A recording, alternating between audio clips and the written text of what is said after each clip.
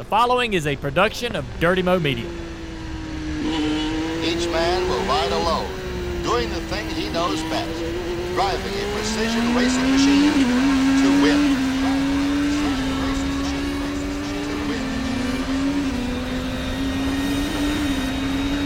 Coming through one, 5 cars. And I think one of them will win the race, and of course I'm ready to drive. Now they're in the race car. 2 more cars, be back. Now they're in the race car. 1 more. Now they're in the race car.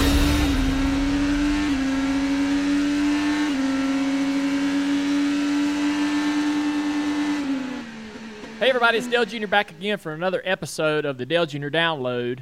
And on this week's show, we got a great guest coming in. Josef Newgarden is going to be our guest on the show. Josef is racing in IndyCar Series for Penske, Roger Penske. And we have that race in Nashville coming up. I know. A lot of people curious about it. I am too. We've been promoting it on the Xfinity and the Cup race. We promoted this race.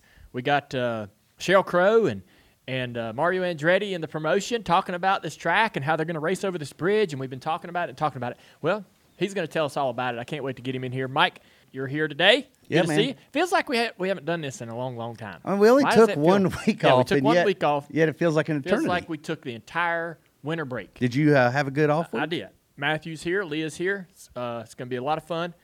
I did. I've been drinking beer. Good all right. for you. Have you been counting them? I have not been counting them. Got it. All right. I left here the other week, 173 pounds. Good for you. I ate reasonable meals, 3 a day. I drank a pretty moderate amount of beer. Did not count them. I'm still the same weight I was last week. All right. And on vacation. And- That's a big deal. Hey, yeah, I mean, usually when you're on Oh. vacation, you get kind of lazy. Absolutely. You're not moving around as much. That's me. I just wanted you to know that I didn't just make this up. Like I've tested it, and here it is here's another small sample size case a week of hanging out and just eating normally and, not eating crazy. I stick around probably 500 calories a meal. Yeah, wow. Yeah. Boy. So And, what's your total? What's your daily? I mean, Well- about 1,500. Well, no, 1,500 plus there's about Plus 300 snacks. there's about 300 calories worth of snacks that I can consume at gotcha. any point in the day. Drink as much beer as I want, same weight. How about that? So, it's funny because we had this conversation I got a on the while scale back. this morning. I was like, man, can't wait to see what this number is. Boom! 173.2. I can't wait to tell Mike. But I was out on my own family vacation, and I wasn't quite aware of what videos and what segments we were putting out. And I find that our Twitter's blowing up, right? Whenever I got on it, and I realized they were blowing up because of this conversation about whether you count beer or not. I had no idea it was such a captivating topic, and yet it was. A lot of people got chimed in. And now you are bringing it up because you feel vindicated that you just came back off a vacation. It's working for me. Yeah, Now, I'm not 100%. saying it works for everybody. I don't know if it does or not. But Humor what me. was the general opinion? Oh, do you really have to ask? Oh, do you have to ask? Yeah. Well, I'm sure Dale what- I- Jr. had a stance on something. What do you think the I know opinion what is the gonna- popular opinion probably was. Well, yeah, you think? But did anybody make any sense of it? No attempts at logic. Yeah. Everybody said, no, you don't count your calories for beer because it's beer and you don't have to. Yeah. In other words, they're subscribing to your idea of you make it up as you go. I think that me and Leah's point, I don't know if I need to rope you. Do you want to be roped into this? I can be roped into it because I was actually sitting here when Dale was talking. Isn't the whole point of all of this and the app you use called Lose It? Yes. Yes. But you're staying the same. Oh, Well, I know. ooh, So tough crowd over there in the booth. that's not actually true. So What do you mean? He's Well- lost weight. yeah, I went from 188 to 173 in 80 days. How the hell? Hey, listen, I'm telling you, I'm impressed. Eating and drinking beer. If you maintain your weight on a vacation, That is that is impressive. impressive. That is losing. Well, yes, Losing pounds. So this week I was probably a little more less strict about getting all the great information. I typically, like, if I ate half of a Cuban sandwich, right, on a normal week, if I ate half of a Cuban sandwich, that's going to be about, that's about 80% of my meal. So Cuban sandwich and something else to go with it. Chips. I'm going to typically if I like a normal week, I'm gonna go, okay, this bread is this. I'm typing in every little item that's on the sandwich, right? On vacation, I'm like, Cuban sandwich. They're like, they give you like 5 different Suggestions, and one's 500 calories, one's 400, and you're just like, round it to the highest. That's what I Rounded to the highest. I'm under this somewhere. Yeah. But anyways, I wasn't as strict as I usually am, but I was very paying attention. I definitely don't want to make a mistake and regress, or it's very disappointing. Sometimes you do, though. You get on that scale, and it doesn't go the way you want. And but you just got to – your body's weird, man. I will work really hard to try to lose a pound and gain 2 pounds and not know why, and then and then the next week I'll lose that weight with a little less effort. It just doesn't make any sense. But you just got to stick with it. It's not a one, losing weight isn't a 1 or a week or a month plan. It's like I've been at this for 80 days to lose 10 pounds or 15 pounds. So, hey, do you drink sodas? I don't. Okay. So I will, but when I'm trying to cut weight, no. What's worse for you, sodas or beer? I mean, I'm asking because I've always wondered that. I think that sodas have 200 some calories in a regular bottle of soda. That's about anywhere. Well, Pepsi has about 150. Any other soda is going to have over 200 calories. Plus all the sugar. Yeah, that's the biggest. Lot of sugar. That's the biggest thing. I had a trainer once tell me that he'd rather us go out and drink a ton of beer at night than a ton of soda. Well, all right. I like that guy. Do what the people say. But when I'm pretty much almost to the weight I want to get to, or when I want to be. I'll have a soda. Yeah. At that point, and I'll just kind of have to watch it. You know who's also on Lose It? I have deep information. I have deep background information. Yes, sir. Matthew Dillner is now on Lose It. When did he get on there? I had it like 8 years ago, buddy. But when you guys started talking about it, I'm like, Fire and I was back bored up. in the airport, and I fired it up, and it's only 3 days now. But That's I got to all right. lose weight. Pandemic weight hit me bad, dude. I'm a fat. Well, good luck. We don't, this app, we don't have any affiliation with them, but I think it works for me. It's very helpful. He came to give me a brownie yesterday, and that was so unusual. I felt like, what's going on here? He's giving me a brownie, and then he said, "Well, I'm on Lose It," and I didn't want to count a and second he didn't one. want to. He didn't want the brownie, and so that's how I found out. There you go. Well, That's good. one way. Like if it's in my house, like it's calling my name. Like I cannot have. I'm not strict enough to wait when we have. I have to get rid of that bad food. What is your vice? Like, what's the food vice? I mean, the one thing that if it's in the house, you're going to eat it, and there's nothing you can do to stay away from it. There's everything's on the list. Everything? Yeah, I mean, if it's in the house, I'm going to go over there, and at some point in the week, I mean, there's nothing that. But you don't have like a bare cupboard. Like, what's the one thing that you cannot freaking resist? I don't have any freaking willpower. Do you not understand what I'm trying to say? Like, if it's in the cupboard and it's not good for me, I'm going to eat it at some point. I get you. It's not like one thing. Not that these things are all bad, but like if there's beef jerky in there, I'm going to eat it. It's gonna. If there's candy in the refrigerator, we like to keep our candy cool. If there's candy in the fridge, if there's ice cream, Cool. Amy don't tell me when she buys it, and I'll go open the fridge and poof, there's some ice cream. Well, I got to eat that. I can't sit in there. My wife hides food. And I will. You know what I do? I'm sorry, Mike. No. I get the ice cream and I open it up and I scrape across the top of it and just eat it in tiny little, like scrape the spoon and try like to eat just a minimalist amount.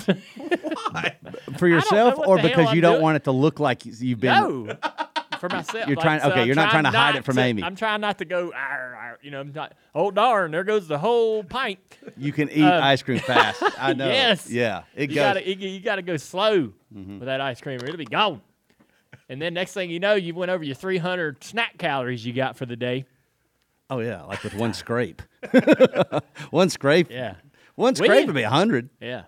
I don't know, man. I feel like, talking calories is probably not I don't know, man. gonna really sell a lot of podcasts. Our director of TikTok over yeah. here, our new director of TikTok, It's put that always video those- and it got 1 million. It's always those things. 1.3 million views. And going back to people wanting to know what people said, I think there was 1,200 comments on TikTok. I've read them all. What'd they say? Beer calories don't count. Okay. I counted mine. So, Hey, Leah. Yeah. I'm asking you this question and nobody else. oh gosh. If Dale would have taken the opposite position and said, of course you've got to count your beer calories. And I'm saying, why would you count your beer calories? My diet, my rules. What would those 1,200 calories, 1,200 I don't comments think we say? would have got 1,200 comments. Yeah, right. They would have been like, yeah, just Like, move this on. guy's crazy. Move on. That's funny. All right. Well, good stuff. Yeah. So vacation, any other stories from vacation? No, me and my wife were talking the other day, and I didn't know if this was word of the conversation, but I threw a couple ideas on the table, and one of them, I can't remember what the other one was, but one of them was when we became parents, okay? So when you become a parent, and we got a few in here, you use these new words when you're talking to your child about potty, TT. Oh yeah, you don't use the words you've been Nope. went to college Yeah, with. you You don't went use- to, yeah. You're using a Yeah, softened, go toned down. I'm going to Yeah. take a leak. You don't do that anymore. You start using new words, right? Right. But what's TT? TT is to go use the bathroom, number one. Urinate. Yeah. No? Didn't know? Don't use that one. What do you use with your son? Gotta go pee. Pee. Or gotta go potty. Potty. Potty? Potty's Potty's a good, new one. yeah. You probably didn't use that one with your No, I'm not pals. going to the bar and saying, hey, guys, I'm going to go potty.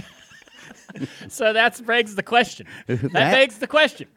Have you ever been in an adult conversation and accidentally used one of your kid words? Oh yeah. Oh, my gosh. Is that weird? Oh yeah. I did that the other day. I said, really? Yes. I used TT. To who? I was around some buddies. And you said I got to go TT. Yes. Gotta go TT all this beer out. I got to go TT. Did they How say? drunk were did they you? say? Oh, you're a big boy now. Act like Dale you- Jr. went to the potty Listen to by Mike. himself. Listen to Mr. Perfect. Did you Shirley- shake off your pee afterwards? Oh, gosh. He's having fun with this.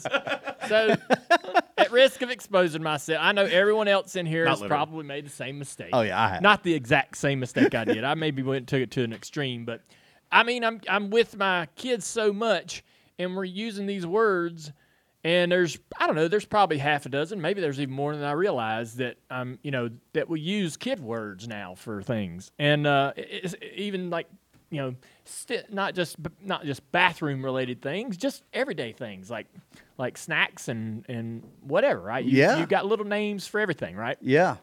And I think a couple here. I've been like almost slipping up in adult public conversations and using these words that I use with my kids. That is awkward, but it depends on what kind of friends you got. If you got friends that'll laugh it off with They you, but laugh. like, They knew. What if They- you're in like a business meeting Yeah. and I'm like, I got to go poopy. I'll be Luckily, right back. luckily that has not happened. But I was just wondering if I was alone. No, you're not alone. What are some of the words like Tinkle. You use tinkle. Kelly uses that word all the time. Oh, really? I think that's an adult word in Kelly's house.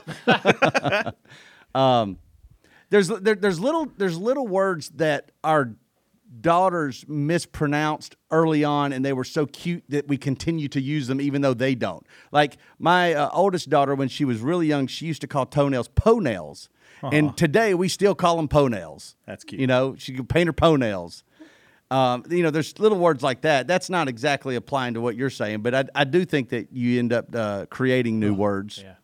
Have you ever done this? Have you ever, like, when you are on the phone with Amy and you're wrapping it up, what do you say before you say goodbye to Amy? Do you ever say, I love you? Oh yeah. Every time? I think you have to Right. end every conversation. Okay. Yeah. And it becomes such part of a muscle memory that you say, I love you, right? Have you ever said I love you to somebody else because you're like either distracted and you're just trying to wrap up the call and your mind's somewhere else and you just heard blur, all right, love you. And then it's like, God, not my wife. That was Micah. Dang gummit. Has that ever happened to anybody? Yeah, Yes. something similar. Yeah. Didn't I do this to you, Leah, one time? Oh my I gosh! feel like you did. Now that you say that. Wow. All right, Leah, love you. Bye. That- Hey, awkward. You know what's even worse? Like people have different words for things, right? Yeah. I once had an ex-girlfriend, and her mom, they're Italian, she's cooking pasta, in the kitchen, and all of a sudden she just went, "Ooh, I pooped." And I'm like, on this girl sitting on my lap, and I'm going, "Oh my God, her mother just crapped her pants. And why is she still cooking sauce?" Your ex-girlfriend was sitting on your lap while her mother was cooking pasta? Yeah, well, yeah. But anyway, there's nothing more awkward than that. That's not like the point. She said she pooped, and I thought she meant. I was like terrified. I'm like, she shit her pants, but they use the word for like a fart, poop, and I'm like, that is weird. Yeah. I pooped. You say that? No. Okay, good. Yeah, that's I think that's- psychotic. Well, Were there other chairs around, and she still preferred to sit on your lap, or is there like no Come on seating? now. I can't get past this. She was affectionate. She's Italian. Italian. Slightly Italian. All right. Very nice. All right. Man, that was an addition that I didn't see coming. Where you slip the not well. That was a nice one, but all of Matthew's women in his life sitting on his lap. he calls his mother-in-law psychotic. Yeah, because his mother. Right. No, not mother-in-law. No, this was an ex. Oh, this is an ex. This is an ex. Well, then, yeah, I guess you can get. I Away can with call that. her. Yeah, you can get away with that. She's not. But What were you talking about, though? Yeah, go ahead. What you did? Like, Yes. Say I love you. Yeah. Dude, I'm surprised I haven't said it to you. I mean, if you're on the phone with somebody enough and you're just like, your kind of mind has now like moved on to something else and you're like, all right, and you're trying to go, dude, it can happen. But you don't say it to your friends? On purpose? And- Like guy friends and stuff? and- Like I'll say it sometimes. Love you, man. There's a moment when don't know, that man. kind I of don't- might be. Yeah, there's a moment when that's certainly appropriate, and depending on the conversation, you might be trying to console somebody that's going through something difficult or whatever. But yeah, I think if Mike accidentally slipped up and said it to me, I would probably say it back. Love you too, Mike. I love you too, buddy. I would. Yeah. Because we're very close. Then you wouldn't feel so weird. No, then you know what would happen? We would text each other and I'm like, hey, man, I didn't mean to say that. After. Then I would have had my feelings hurt. I mean, what do you mean you didn't mean You're it? taking it back? You can't take that. Can you take back an I love you if it was not originated for that person? No. No. What about no? You can't take it back. I mean, if it was somebody random, but if it was like Dale, you can't take that back. Yeah. Yeah. What if you say it to your? Well, yeah. Oh man, yeah. Yep. Well, I just for the record, I love everybody in here. I love you If I too, do Dale. say it, I mean it. All right, it's not a slip up. Got it. Mike may be slipping up. Me, You mean it. I mean it. There's actual love coming. All right, good to know. Yeah. If you've ever been in the market for a new home, you know home shopping can be a lot. There's so much you don't know and so much you need to know. What are the neighborhoods like? What are the schools like? Who is the agent who knows the listing or the neighborhood best? And why can't all this information just be in one place? Dalton, this probably sounds real familiar to you. It does. I just bought a house last year. And, you asked, why can't all this information be in one place? Well, now it is. On Homes.com, they've got everything you need to know about the listing itself, but even better. They've got comprehensive neighborhood guides and detailed reports about local schools. And their agent directory helps you see the agent's current listings and sales history. Homes.com collaboration tools make it easier than ever to share all this information with your family. It's a whole cul-de-sac of home shopping information all at your fingertips. Homes.com, we've done your homework. All right, guys, let's bring Josef Newgarden into the studio. Josef Newgarden is the 2017 Verizon IndyCar Series champion.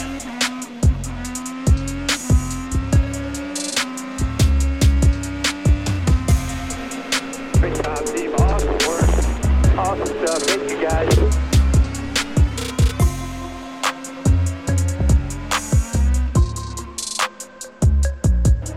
Is a champ. He's the first American IndyCar champion in 5 years. What an awesome performance.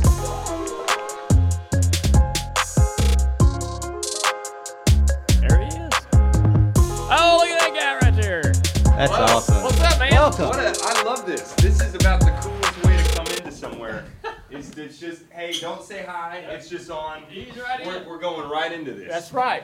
This coffee's going to kick in just nicely. Make yourself at home. Hopefully it's right in time with my 5-hour energy I had earlier. I love this. You like it? Yeah. Yeah, so we used to podcast in this little space right here. And Okay. This, where we're sitting, used to be a souvenir shop. We still have a little souvenir shop over here, but when I retired, we sold half the souvenirs. So we had this space to use. So Yep. We turned it into a nice, cool studio. We're glad you're here, and I'm glad you brought Hovis. Me too. Hovis is one of my favorites. So you know? I have not. We could do an entire podcast on Hovis. He said not to believe anything you said about him. Well, That's because it's all believable.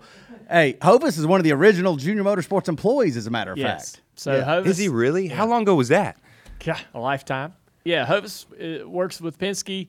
Kind of get you where you need to be, and he's the one that helped us sort of set up this podcast. But I'm so nervous. to I get feel you like in here. I'm like talking to the president or something. Shit. I don't know Well, why. Mike's just a normal guy. You'll get used to it after a few more minutes. Yeah, You'll no. realize Very just like intimidating. he's like the rest of us. Yeah. Well, no, this is we've wanted you in here for a long time, so I don't want to add pressure to you, but Yeah.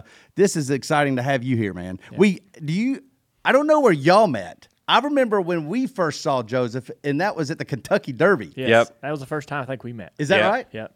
I think I got to interview you. You did. Yeah. I don't. It was kind of a blur, Sort of. the whole You thing. mean- to be honest. right. You were way busier than me. That day, rightfully so. That day was bonkers. I think I actually partied a little bit with my wife, which I don't do very often, but we had a blast. Yeah. And y'all look like y'all had a great time. it was so much fun. It's like going to like the Daytona 500 or the Indianapolis 500. It's one of those things you got to go see at some point. So it was a really good excuse. Yeah. So that was fun. So ever since then, I kind of been watching you and keeping my eye on you. But you're from Nashville, okay? Yes, sir. Born and raised in Nashville. Not right? really. Born and raised, literally. Where is your family from? So my mother is Danish. A lot of people don't know that because everyone just thinks I'm full American. I'm actually half Danish. My dad's from New York. Mostly grew up in Miami, though. My family migrated to Nashville with the family business. What is the family business? So my grandfather, he had a photography company. They used to take, school photos of kids all over the country, and then they based out of Nashville in the 80s. And so that's when my parents went up to Nashville. And then I was born in 1990, so I was born and raised there with my sisters and lived there until I was about 18 before I, left the country to go racing in Europe. What were your early memories of racing? Like, why? So everybody's going to want to know, like, how you didn't end up becoming a stock car driver. You're in Nashville from Tennessee. All those things seem to point you in that direction, but you went overseas. So go back even before that. What was the first time you saw a race car of any kind and went, that's neat? Oh, probably when I was 3 years old. So I grew up watching racing on TV. That's how I was That was it. acclimated Your to it. family had no It's really racing my history? dad. No racing history. It's really my dad.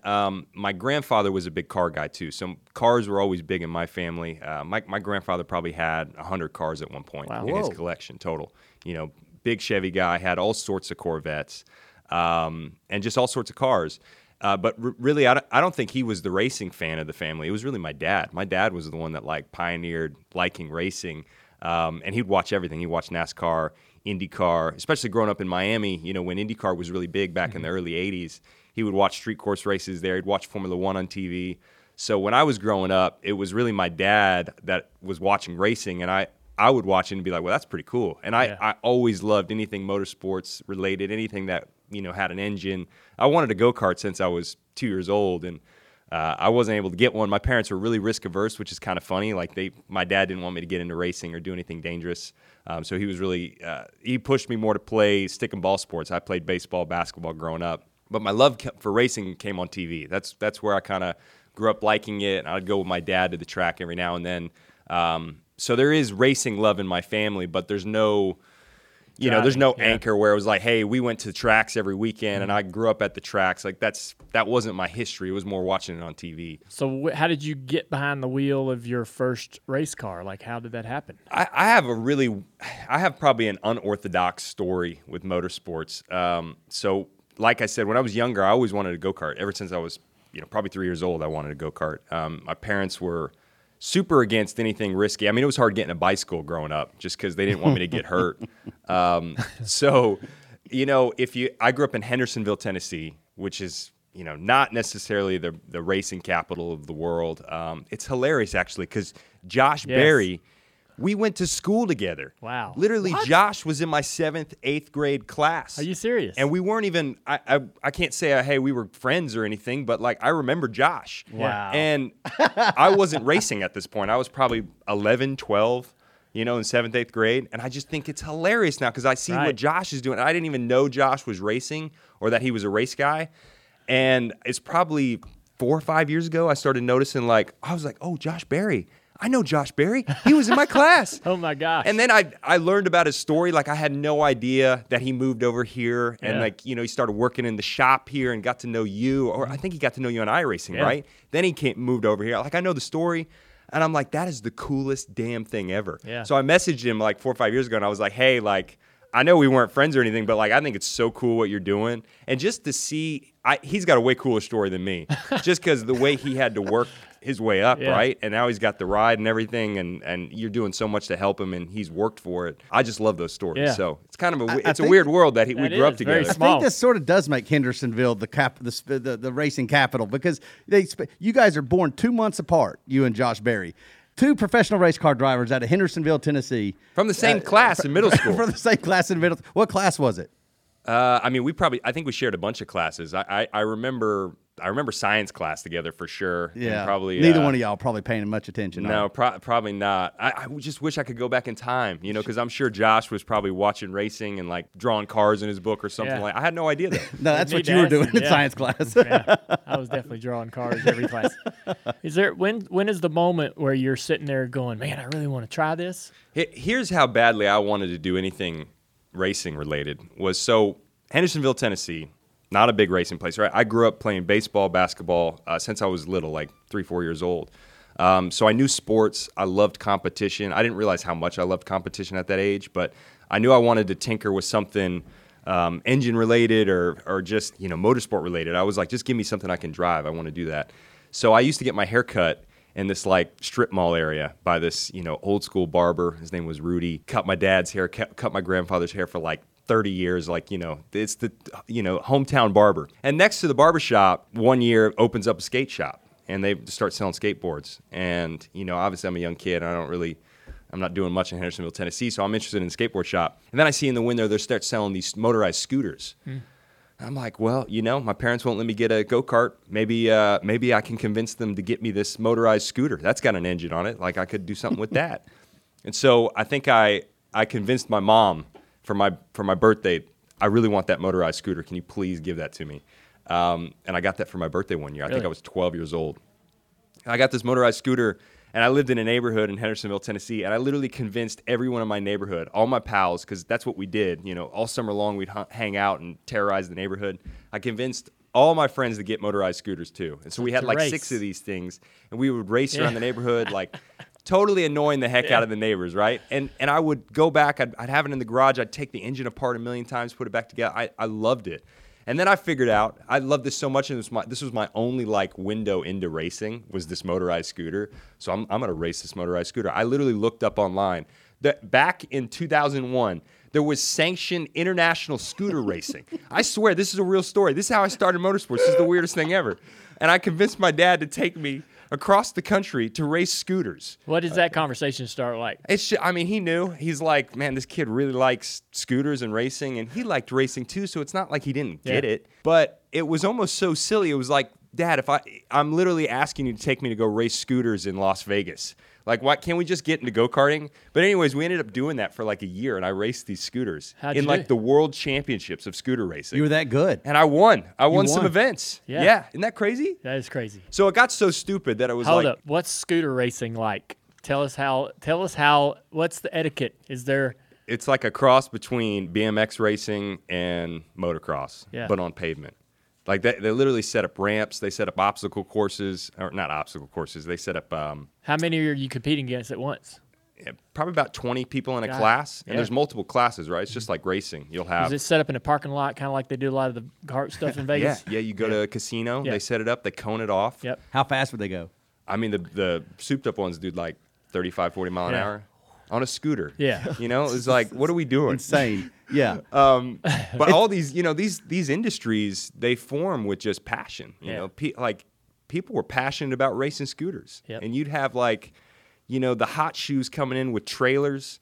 We'd roll up in the back of our truck with our scooters, but you'd have people with semi trucks, just like racing. You'd have you want to beat these guys. These are the best of the West. Yeah, it's so silly.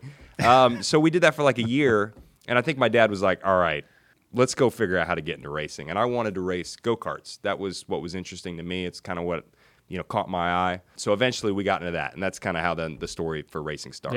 Yeah. And so your first go-kart, what kind of go-kart was it? For most people that probably don't know about karting, because a lot of people, I think, typically they'll think of going on vacation and seeing a rental kart track or something That's not the type of karting we're talking. We're talking about real kart racing. What was your chassis? Oh, man, it was an American Eagle, I think is what it was called. It was a one-off chassis. So Mark Dismore, who's an ex-IndyCar driver, started this new go-kart track in Indianapolis. Okay. You're still living in Nashville. Still living in Nashville. And you're going to race in Indy.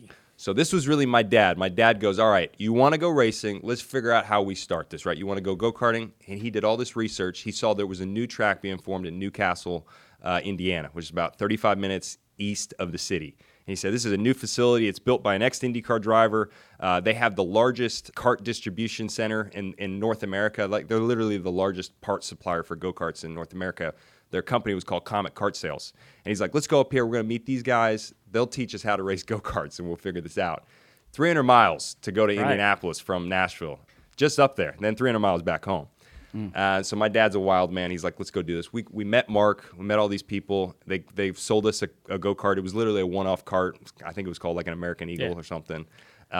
Sold us a Yamaha chassis, a Yamaha engine. And we bought the cart. We took it back home and started tinkering with it a little bit. And then that kart track officially opened. They were still building the track when we first went up there. Officially opened. And we're like, all right, let's go race. Let's figure out how to race in their events. Your first kart race up there. Mm-hmm. And how old are you? 13 years old. And how do you know how to work on carts to make them go fast? You don't. I mean, you literally show up. Scooter skills. He's working on scooters. Yeah, it's all the scooters, really, at the end of the day. It's taught me everything I know.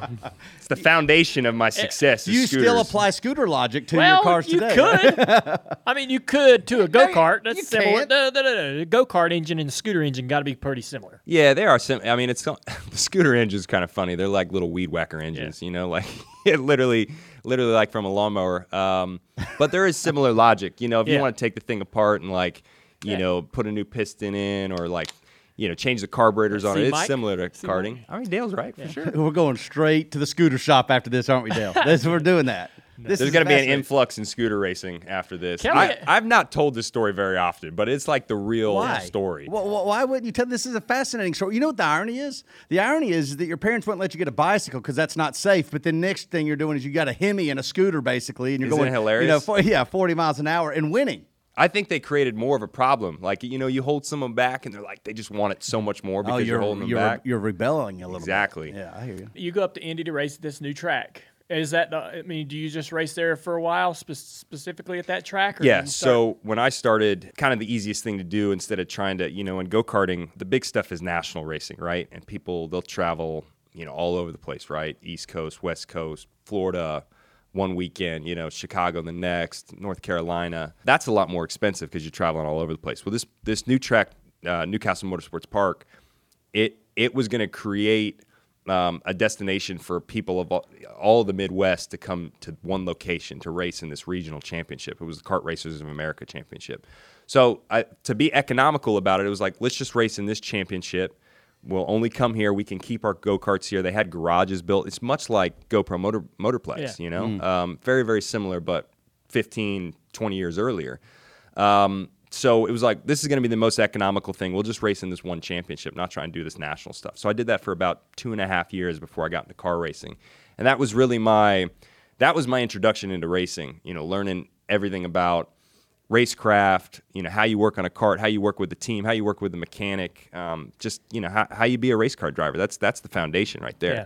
What are some of the things that you would have done differently, I guess, because this is a terrible analogy, but it's the only one I can think of right now. But when I got into cycling, right, you're getting into racing at 13, go-karting at 13 years old. That's pretty normal. I mean, when I started racing go-karts, I was 14, 15. Okay, yeah. I wasn't really, like kids today, it's ridiculous. It's nuts, right? It's ridiculous. 4 or 5 They're years 5 years old. old. It just doesn't make any sense at all.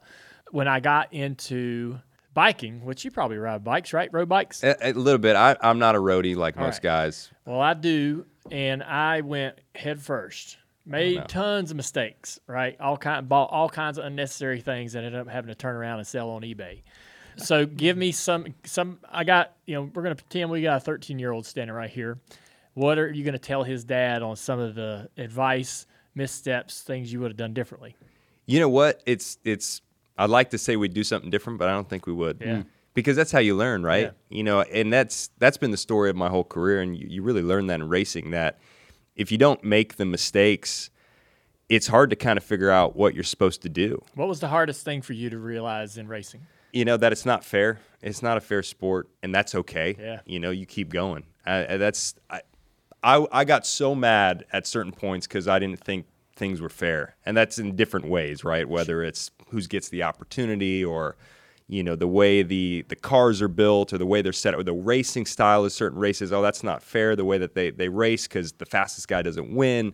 There's a lot of things in racing that you might not think are fair, but you got to work through them. I think racing is all problem solving, okay? And the more that you make that excuse that it's not fair, et cetera, you're not getting the point. It's figuring out the problem, whether that's figuring out the problem of how you get in the car, or it's figuring out the problem of how you win this race around, the people that you're racing against. So that's what I've had to probably learn. It's what I've gotten better at, is, being calm in the way that I look at racing, and knowing that, it's not a fair sport half the time, but that's really the challenge of what motorsports is.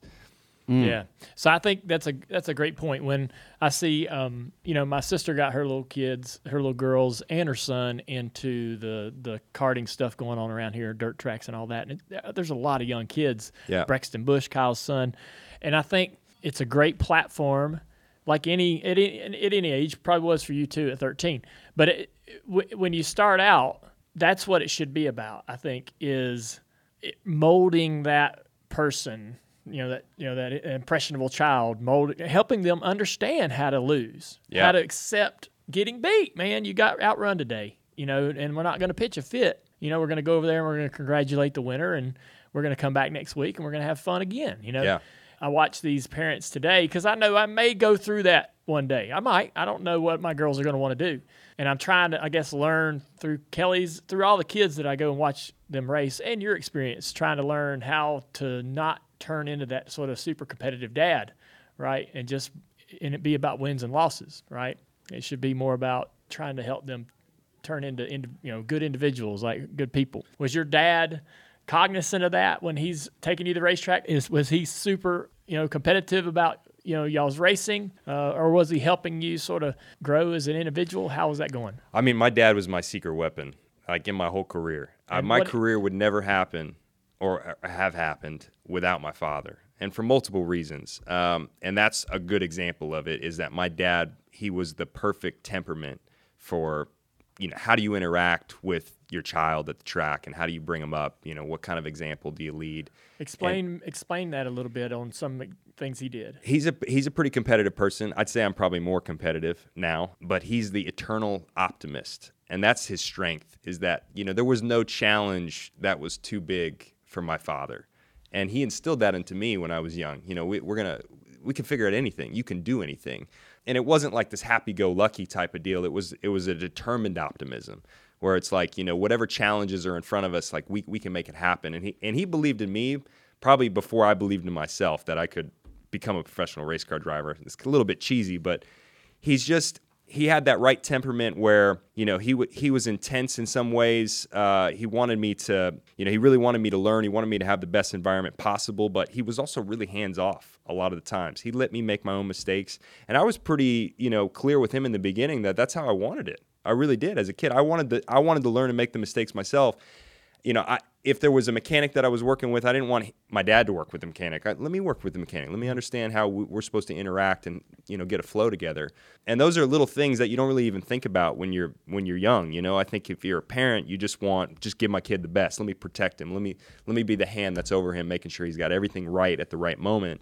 And he did that to some degree, but was also completely hands off and letting me, take care of things. So he was not this overbearing, figure. If I lost, yeah, of course, it's disappointing for him, but he didn't display it as in that's unacceptable or this is disappointing. It was, well, let's focus on why we lost and let's make it right and win the next race. And that's how it was. So he was the perfect temperament, I think, as a parent. And his optimism and his attitude not only helped shape me in who I am and how I interact at the track with the people around me, but he was also the person that just kept carrying the torch and like getting us up the road. I mean, I would never have made it up these steps. And you guys know how this is. There's a lot of steps you got to work to get to the top of the mountain. And then when you get to the top of the mountain, it's like you start all over again, right? Because it's a new mountain at the top. But I would never have made it up those steps without my dad and his determination. So when you're trying to compete in the go-karts, I remember going to my first race and remember my first accident. It was spectacular. And it was a wild experience. So and you mentioned how your parents were uber worried about your safety growing up as a kid and didn't wanted to try to protect you at all times.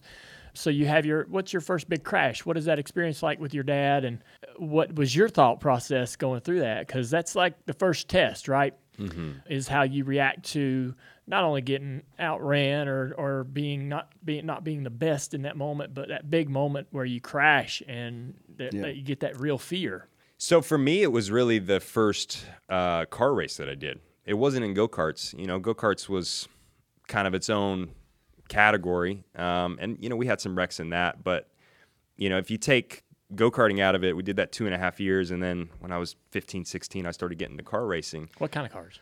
Skip Barber is where we went. Okay. It was the most economical thing. Skip Barber Racing. Back in 2006, they still had the national championship, regional championships, and it just made a lot of sense from an economic standpoint. That was the easiest transition. It was the cheapest transition to get into Formula cars. So I went down. I got taught how to drive an open-wheel car. You do a 3-day school. Where at?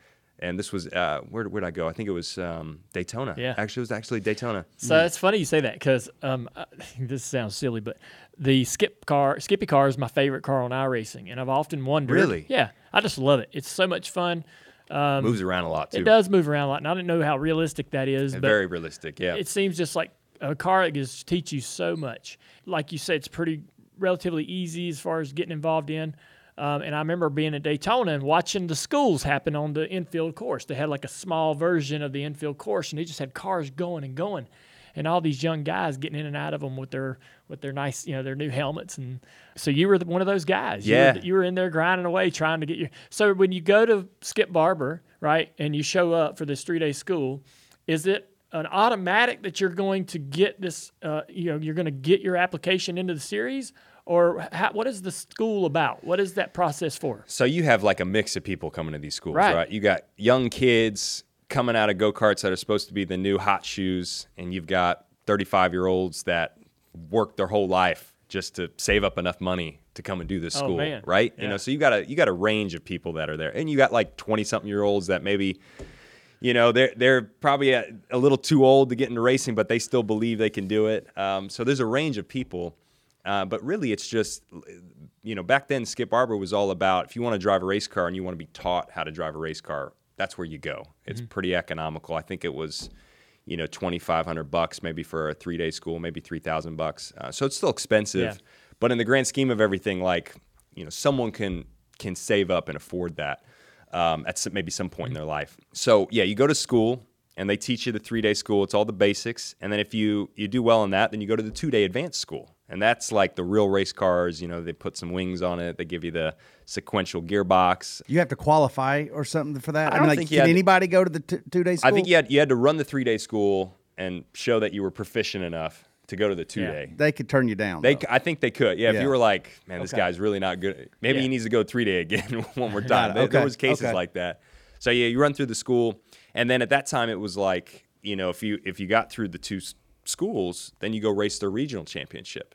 And there was a couple of those. There was like a South championship. What does the championship consist of? So it was like 10 races. You'd go to Daytona, Sebring, Moroso, like all sorts of places in Florida on the South championship. Are those companion races to major events like IndyCar and so forth? No, it was they were standalone. Really? Yeah, you'd go there and they were standalone races. You were and- the deal. Yeah, we were Skip Barber racing Yeah. was happening here. Right. You know, come check it out. Yeah. Are you continuing to have to fork over money though to continue to advance, or are Yeah. you still riding your $2,500, $3,000 entry? No, so yeah, I mean, it was still if you wanted to run the whole South Championship, The cars were all prepared for you, right? Yeah, so they're running it. That's why it was economical because it was a school. You know, the scale of it was easier. I think it was. I mean, it still probably cost 10, 15 grand to run that whole championship. Did you feel like the cars were equally prepared? No. It's best they could be, right? You know, these are older chassis. Was it random which car you were going to get per race? It was random, yeah. But then, you know, you start looking into, well, who are the mechanics, you know, and what mechanics are working on what? And do you have a mechanic buddy? And, you know, who tests the cars? Yeah. Well, who's the test driver? You know, can I talk to the test driver? Which one did you like the most? What balance on the car did you like the most? Could you adjust anything on the cars No, yourself? other than brake bias. I think brake bias was manually adjustable. But they were... I don't want to... No. They were pretty equal. It was a great series. Yeah, they did a good job. It I mean, they were as equal as you could make them, you know? So how did that go? How did that experience go? So my very first race, to go back to your question on that big wreck. Yeah. It's my first race. I went through the schools. All right, I'm at Sebring, you know, the full course. Oh, It's my a God. pretty daunting course if you've ever been to Sebring. It was very tough. Turn 17. I destroyed a Corvette there. Did you? Yes, I did. What corner? In the bridge, like turn 3. Yep. Hit the. I backed into the bridge. That'll happen. Testing, yeah. Yeah, it'll happen. was It'll wild. bite you, that place. That's what makes it fun. It's The bumper. damn tires, What man, car they're were you slick. driving there? Me and Dad went to test the Corvettes to Oh. get ready for Daytona, and they're like, you know, the tires are a little for a lap. Take it easy. I mean, I barely touched the throttle coming out of 3, and it goes, and I feel like I'm going 30 mile an hour. Yep. I feel like I'm crawling, and the next thing I know, I feel like I'm going 100 mile an hour backwards. Yeah. And I hit that bridge, and I thought, okay, I've junked this thing, and they put it back together in 15 minutes. Oh, there you And go. they're like, here you go. And I'm like, me again? You sure? I get to stay? Yeah. No, yeah. They're keeping me. But anyhow, So you're at turn Sebring. 17 for you. It's a very, very difficult place. So Very you're- difficult, yeah. very bumpy, Yeah. very quick. Like turn 17 is super fast. You know, you're entering off the back straight and, you know, hauling the mail into the corner, and then you go under a bridge there too. There's a lot of bridges at Sebring. So it was my first race. In that first race, I just lost the car into turn 17 and pancaked it into the wall. And it was like my first really big wreck. And I just thought, you know what? Like in that moment, it really made me think, you know, why am I doing this? I don't know why, but that was the one wreck that sticks in my mind where it knocked my confidence. And I really thought, like, I don't know what I'm doing. I don't know that I can do this for a living. You know, and that's when you're young, you start to think about that at that point. Like, is this something I want to pursue? And am I good enough to do that? And that wreck completely knocked that confidence out of me. My dad was there. We had dinner that night. And I just remember him, again, the temperament, you know, he just really encouraged me to, I had a race the next day too. It was a two race weekend. And this happened on that first race. And he just encouraged me to go out and, you know, try again tomorrow, you know, not to let this set me back. And, I remember that night so vividly to me. We were at dinner and I was like, I just wanted to go home. I was like, I don't want to do this anymore. I don't think I can. Yeah. I can't believe how, to look at myself now and then to think back to that, I can't believe how little confidence I had. But, you know, him being the right temperament and forcing me to go the next day was the right thing. I ended up winning the next day. Wow. I won the race. All right. And so the contrast between those 2 days was a real inflection point in my career, because from that point on, when I won that race the next day, it was never a lack of confidence again, regardless of what happens. So I think it was a really important lesson for me to learn defeat or give yourself humility that, you know what, you're going to make mistakes. And sometimes in racing, that's half the battle, is to have that confidence and humility that, you know, it's okay to wreck the car. It's going to happen. I mean, it's just going to happen at some point. Professionals wreck all the time. So I think that was a really important lesson for me mentally to understand how to, you know, survive in racing. Yeah, I think that that was one of the things that unfortunately it doesn't change about racing is the highs and lows, and they will come one right after the other. And fortunately for you, the high was the second thing, you know, the disappointment of the day before. But that was one thing that never changed. I don't care how, you know, even in the Cup Series, you would win, and then the next week could be one of the worst weekends where just nothing's going right, and they're literally running in the back of the pack with no understanding of how you could be so good and then so bad. But you know what he says is interesting, because while he's talking about confidence, I mean, you guys, I don't care what you're racing. when you've lost your confidence, you can tell, just normal people can tell that you're not as fast, right? I mean, like people they slow down when they lose their confidence. How did you get your confidence back? It's everything. You said your dad, it's because your dad you got your confidence back, right? Yeah, 100%. In that moment, it was through my father kind of channeling, his energy and just his demeanor. That's what, but, from that moment on, it kind of taught me how to self-regulate that because it is everything. And I mean, I'm a huge believer that in sports in general too. Oh yeah, I mean it's 100%. Confidence is so critical, and it's not a cockiness. No, I mean some people can be cocky about it, but the true belief in yourself, the true belief, and the ability to work through multiple situations. Confidence is like at the cornerstone of anything. When you're peaking performance wise, even if you're not a cocky person or individual, inside you have that internal confidence that's driving it. It's so critical in so many different ways in racing. I mean, you can dive into the different ways confidence helps you, but it is like the most important thing to, I think, kick butt in racing. I remember early in Dale's career, he used to say, I'm the best driver out there. And then he would say, you got to think that. If you're going to go out there and race, you got to think that you are the best one out there. And he was, 100%. you were winning, 4, 5, 6 races a year. When we went through 2009 and 10 at Hendrick, you weren't saying that anymore. And man, I remember his confidence was so low that it was almost like depression low, right? And man, I was like, that's when I saw the stark difference between, man, where's that? I'm the best driver out here. And now it's like, man, you're just, I remember the race where they kept you out and let you, you were leading laps. Lance kept you out leading laps at Charlotte, but not pitting with everybody out. And you're like, what is this what it's come down to? You're just trying to keep me out here on old ass tires. I'm not going to hold them off. And I'm like, man, what I'd give to have that confidence back. Cause that right there is everything. Right. So it's critical. Yeah. And I've had those moments too. Like, it comes and goes. I had it in the beginning of my IndyCar career where, it wasn't the confidence knock that I had in that very first Skip Barber race. It wasn't like that. Yeah. It was more just like a depression where, it was my first year. It was my rookie year in IndyCar and, nothing went right. We were a small team, just didn't have the budget, the testing. It was just me. I had no teammates, no real idea on how to drive the car or what to look at to drive the car well. So I felt like on an island, and I more so got depressed. That was like the lack of confidence was just, feeling defeated, more than it wasn't that, I don't believe in myself anymore. It's just, why am I doing this? I don't know that I can make enough of a difference to warrant being here. That was more what it felt like. But you can go through those different moments. It's, it's really a team sport when you look at confidence, especially at the top level.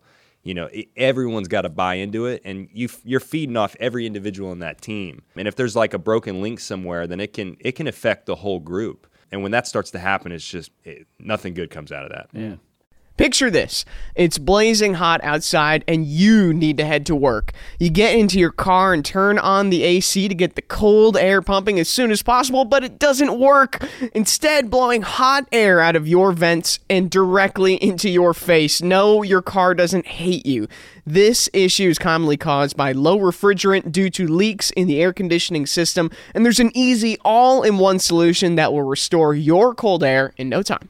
There's no need to go to the shop and pay lots of money when you can save time and money recharging yourself with AC Pro Recharge Kits. AC Pro Recharge Kits make restoring cold air easy for even those with zero DIY experience. And the AC Pro app offers clear, vehicle-specific instructions to help you get the job done in less than 10 minutes. So pick up an AC Pro Recharge Kit at any store selling auto products and confidently restore your car's cold air yourself today. Be a pro with AC Pro.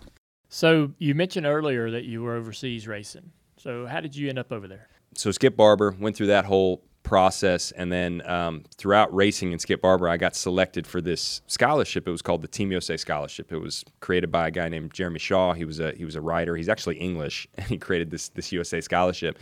And he wanted to bring young Americans over to Europe, mostly England, to race in that environment and showcase American talent.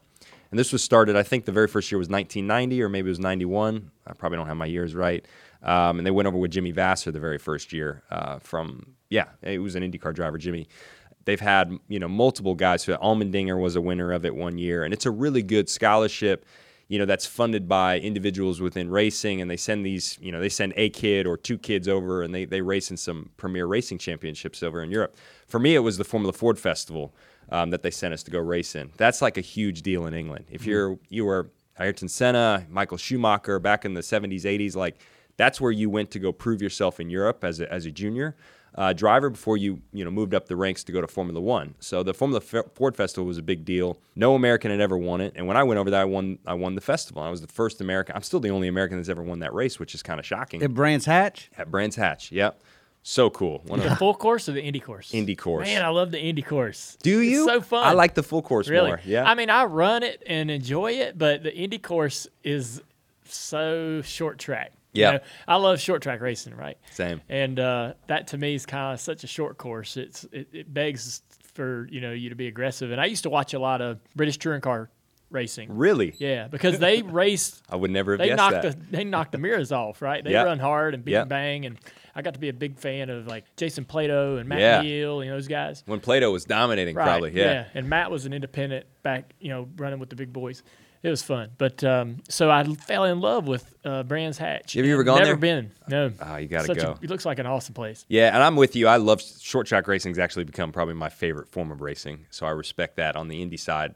But for Brands, the full GP course, if you're a road course racer, it's like one of the coolest circuits in the world. So I love that place. It was, but that was a big win in Brands, and then it kept me over in Europe. So when I won that festival, did really well with the scholarship. That was kind of my door into racing in England and potentially going to Formula One, which is what I wanted to do initially. I was really captivated by Formula One and wanted to try and make it over there. So what you've talked about?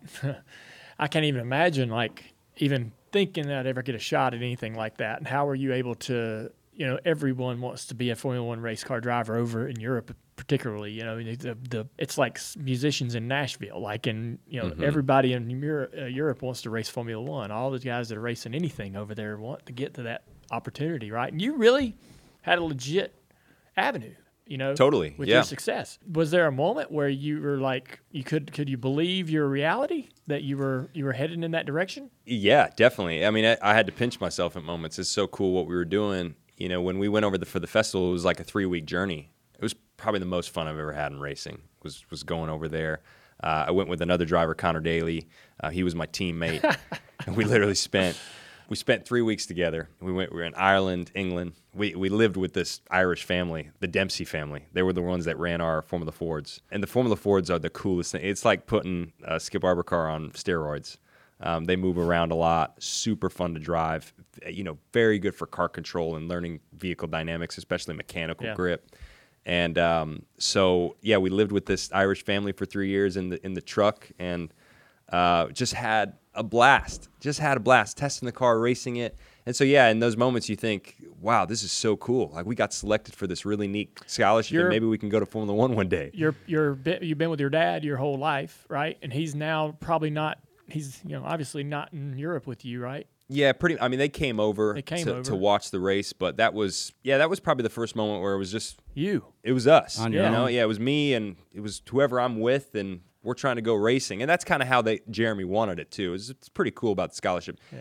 The whole idea was to put you out of your comfort zone. I know. Where are you uncomfortable? No, not at all. I mean, we were having the time of our lives. I was 17. Connor was 16. How did you stay focused? I loved racing. For me, it was easy. The environment was a good, safe environment, and perfect. No distractions. No, I mean, in I'm just Ireland, trying to imagine. I couldn't imagine me at 17 in Europe. Well, I would have torpedoed the hell out of that. Yeah, the funniest thing. People know Connor Daly now. He was the complete opposite. What? Oh yeah. Well, the Connor Daly you see today, I'm like. He was the opposite when he was in Europe. He was like he was quiet. He played video games. He was nerdy. Super cool guy. One of my best friends. I know. What happened to him? He went back to Europe after that 2 years later, and then he came back home to America, and he was like, I was like, what happened, man? You're like an international superstar now. You're not the Connor Daly I knew. But yeah, we were just nerdy little kids that were 16, 17. All we cared about was racing. Yeah. So, any of the Irish influence of let's go to the pub and get some pints. That wasn't a problem. How are you able to get up to speed at all these unique tracks that you'd never seen in your life? I think that was one of my skill sets. So when I did the festival, right up to speed right away. Connor was too. Connor was really on it as well. But that was one of our skill sets. We could rock up and just be quick right away. And a lot of people were like, "What the heck are they doing? Are they cheating with these American drivers?" Because they hadn't really seen that before from a lot of others. But yeah, it was part of the skill set. And then I stayed over in Europe after that in 2009. Ran the full British Formula Ford Championship. Coolest year of my life, just traveling all over England and Ireland. And I had to learn all those tracks. There was probably 20 different tracks that I went to. I didn't know anything about them. And that was the skill set, was to like be on it right away and learn them super fast and be up to speed with the locals pretty much. Mm-hmm. So what was it like racing and being the only, being pretty much the only American in the series? Like, are you, when you see guys out on the racetrack, you treat them a little bit differently. One of the things that's unique about IndyCar now, that it's multinational. I never even thought about that until I went to the Indy 500, and I'm like, oh my God, the personalities! It's like this smorgasbord of all kinds. It's surprising. Yes, it's a little bit shocking because I'm so used to NASCAR, man. Yeah, he's from Indiana. He's from California. Most people are from the United States, and you kind of know what you're going to get from everybody. Yeah. When you went to Europe, was it tough getting that respect? Was it easy to get? Was everybody welcoming you with open arms? Come on in, have some fun? Yeah, I think for the most part it was really welcoming. So you can kind of think of the British Formula Ford was much like NASCAR. It was mostly British people. Uh-huh. You're either English or Irish or Scottish. You're British. And so I was really the only outsider. There wasn't a lot of Europeans. I think there was like one Dutch guy. Actually, there was. He was my teammate. He was Dutch. But I liked it because, people were very friendly, warm and opening and welcoming. My team, for the most part, like I had the best, sweetest team from England. They had this, really cool shop that was on their farm, literally in a barn in their farm. Old school. Oh, it's so cool. It's literally like, short track racing in North America, but in England with Formula Fords. That's how, because they don't really do late models and stuff over there, but Formula Ford racing is what they do. So it was so much fun, but I was for sure the underdog. People don't want to see the American come in and race against all the British and kick their butt. But I loved that. I was like, this is so cool. Everyone does not want to see me succeed probably. And that makes me really want to succeed. It just gives you extra motivation. You're the outsider in that whole group. So your eyes are on Formula One. How do you end up getting back to the States?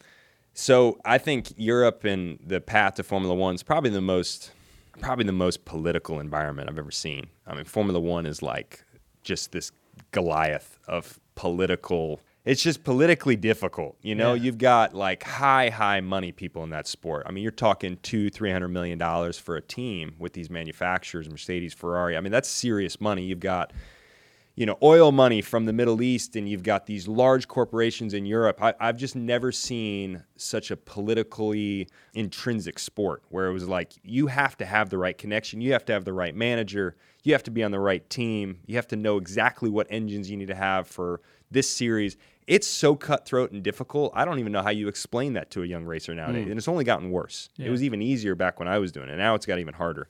So you start looking at this, and the British Formula Ford was the easiest part because there was none of that. It was just like short track racing in North America. Like if you have a good shop and a good team, you guys can go compete with whoever, right? It didn't matter. Like you can do a good job. But then when you get through British Formula Ford and you're like, all right, let's go up the rung in the ladder. Let's get to the next level in Europe and then maybe get a shot to Formula One. That's where it gets tough. You start really going to Europe and you're like Formula 3 or, GP2 at the time. Now it's F2.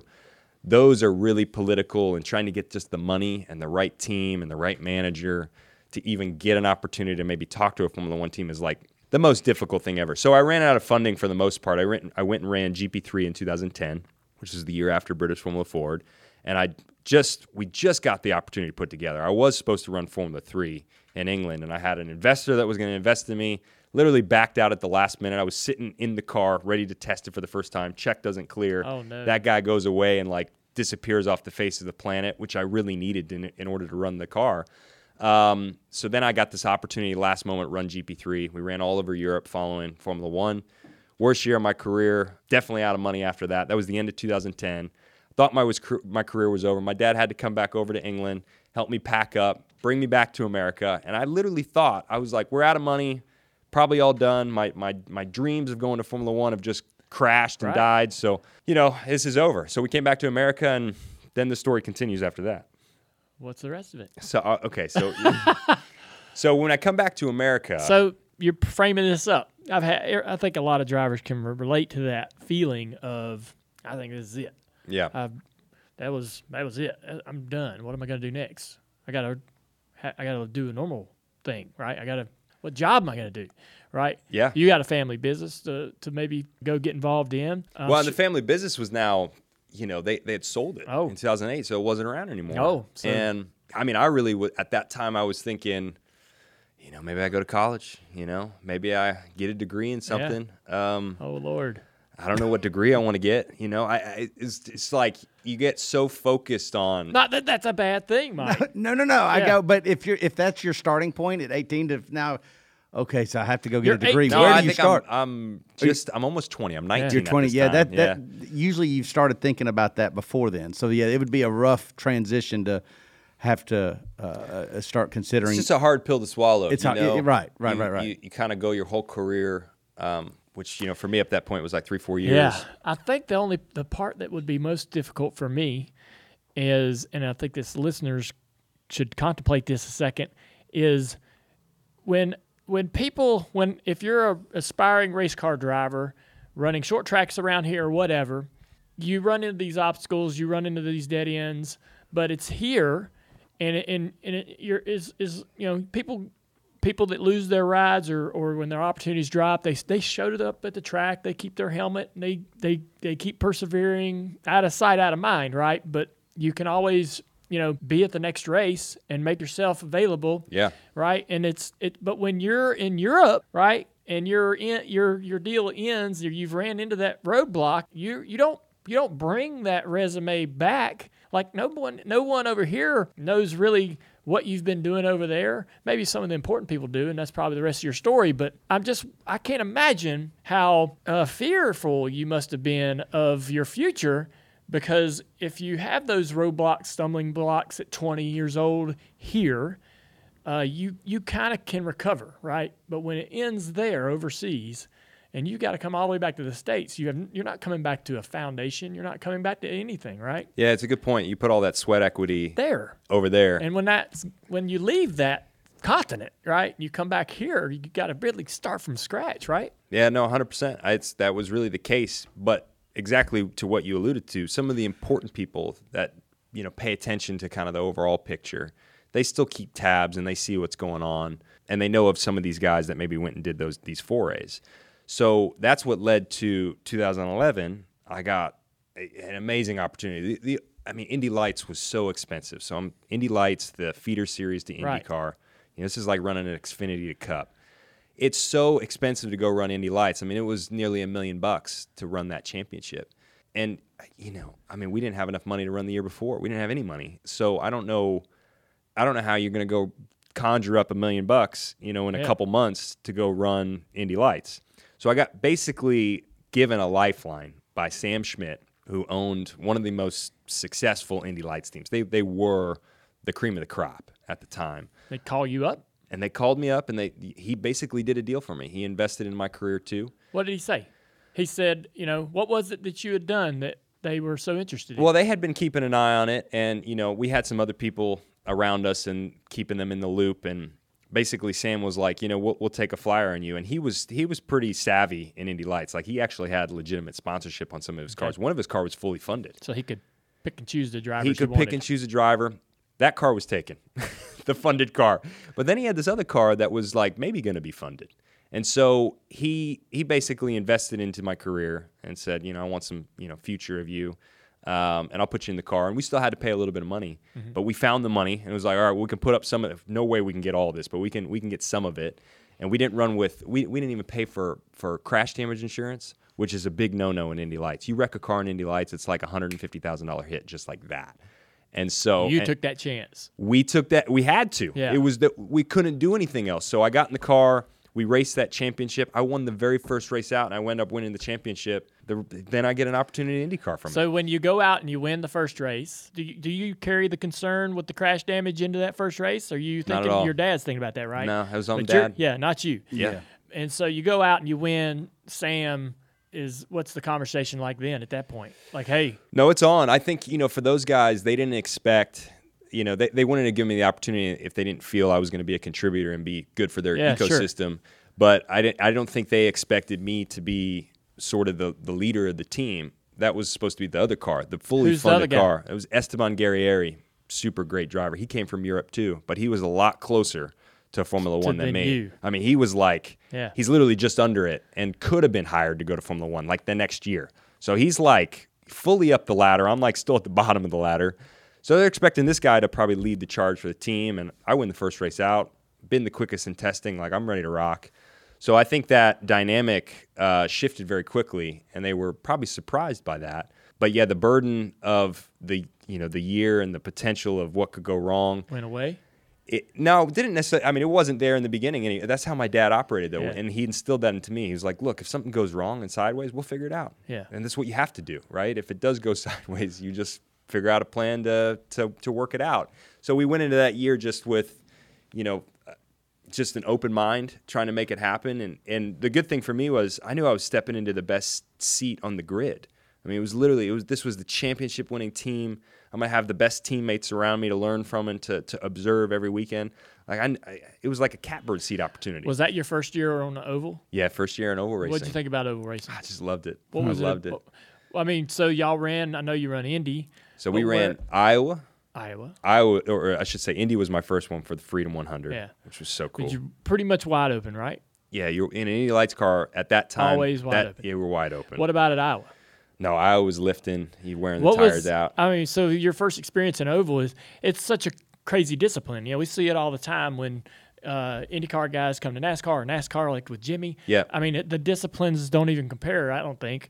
Totally different. Watching how, each one kind of struggles to understand the two. So you go to oval. I know the other guys are also experiencing this same challenge of racing at an oval, but tires wearing out, you're lifting. What was your thoughts? So Indy was like one part of the equation. It was pretty flat out. As the tires wear out, that gets a little bit harder. Much probably like Daytona or something. It's flat out, but it's not easy to keep it stuck, right? And that's how it was. You start learning. It was all about learning drafting, positioning the car, where you want to be. 2 laps to go, where do you want to be? 1 lap to go, where you want to be. So that was the whole Indy game. Super cool. But then you go to a place like Iowa, totally different. I mean, this is like oval racing. You're lifting, you're trying to understand to conserve the tires, how does the car feel into the corner, middle, exit, off. And I fell in love with it. And short track racing now is my favorite form of racing. I wish we could race 10 short tracks with Indy cars. And it's not really possible because our cars can't go to every short track. We can't go to Bristol, unfortunately. I wish we could. Yeah. I don't even know how they go around in Richmond and places like that. So that Richmond and places bonkers. like, Iowa, Richmond, it's super fast. But with the old surfaces, it works a lot better because we'll drop, we'll probably drop 2-3 seconds, almost 4 seconds. At Richmond, it'll be about 4-second drop. So it's a lot of performance loss as the tires wear out. And you're starting to break even with an IndyCar, which is crazy. But yeah, it's the most fun I've ever had. I fell in love with it. It's a completely different art to race in a road course. I'd never experienced that in my life, and I didn't realize how much I was going to love it until I did it. Yeah. I know you've been able to get to know Jimmy a little bit. Let's touch on him for a second. I know you've been able to get to know him. Super awesome dude. Best. Yeah, he is such a great guy. Yep. Explain to people why it's so difficult for him. I mean, I just want to start by saying I'm a huge Jimmy Johnson fan. He was one of my guys growing up. I'm someone that loves watching dominance. So when Jimmy was crushing everybody in Cup, when he had that run, I was like the biggest Jimmy Johnson fan. I would tune in to watch Jimmy crush people. So I've got a huge respect for Mr. 7-Time. What he's doing it's so difficult to describe to people how challenging it is. I mean, Jimmy has no background in open wheel racing whatsoever. I mean, he's completely, dirt track racer to cup racing, stock car racing. It'd be like taking me with no stock car racing background and literally put me in a cup car tomorrow and saying, go run Daytona, go run Richmond, go run Atlanta. It would be so difficult for me to understand how to figure that out. And he's not had a lot of testing. You know, it's difficult nowadays to get up to speed. But yeah, it's all about him trying to understand downforce is probably the biggest thing that he's got to learn. What is the problem with that? So, you know, with an Indy car, we're producing around 5,000 pounds of downforce at 200 miles an hour, just from a load standpoint. And, you know, I bet a stock car's at 200, you know, fully loaded up on a road course is probably 2,200 pounds, maybe 2,500 at most. So it's half of what an Indy car produces. And also the Indy car's half the weight. So dynamically, the way the car feels, you know, how aggressive you need to be on the brake pedal, how aggressive you need to turn the car in, how quickly the car reacts. Jimmy's just not used to that. He's used to a car that reacts a lot slower. The way you talk to it, the way it talks to you is like night and day difference to how the Indy car talks. And so I think Jimmy's had to like completely speed up his process. Whereas like an IndyCar guy going to a stock car, they got to slow it down. They got to go, okay, let me let things happen and talk to the car differently and let it all happen. Whereas an IndyCar, it's just happening. It's literally happening, and you've just got to react. So it's not that one's harder than the other. It's not even trying to start that conversation. They're just totally different.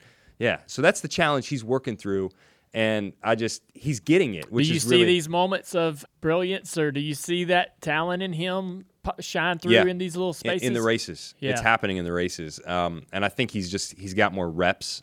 You know, as soon as he hits the racing part of the weekend and he's in a rhythm, you can see, he can drive that car pretty much at the limit. But it's the short spurts. It's, you know, getting out of practice, doing 2 laps, or going into qualifying, having to nail 1 lap. Like, he doesn't have the confidence yet to just go do it. Yeah. But in the race, when he's like, hey, we got a bunch of time, let's run 70 laps, you can see he's like pretty much on the limit, you know, and he knows how to drive the car to that limit. So I think once he gets, you know, his head around it, once he gets more confidence, he's going to very much be in the pack, running with it. You know, not as egregious as jumping in a new car, but you guys are about to go do a new track, right? I mean, in Nashville. Yeah. Like, so, okay, so apply the same type of learning curve. How long will it take you guys to adapt to a completely new place?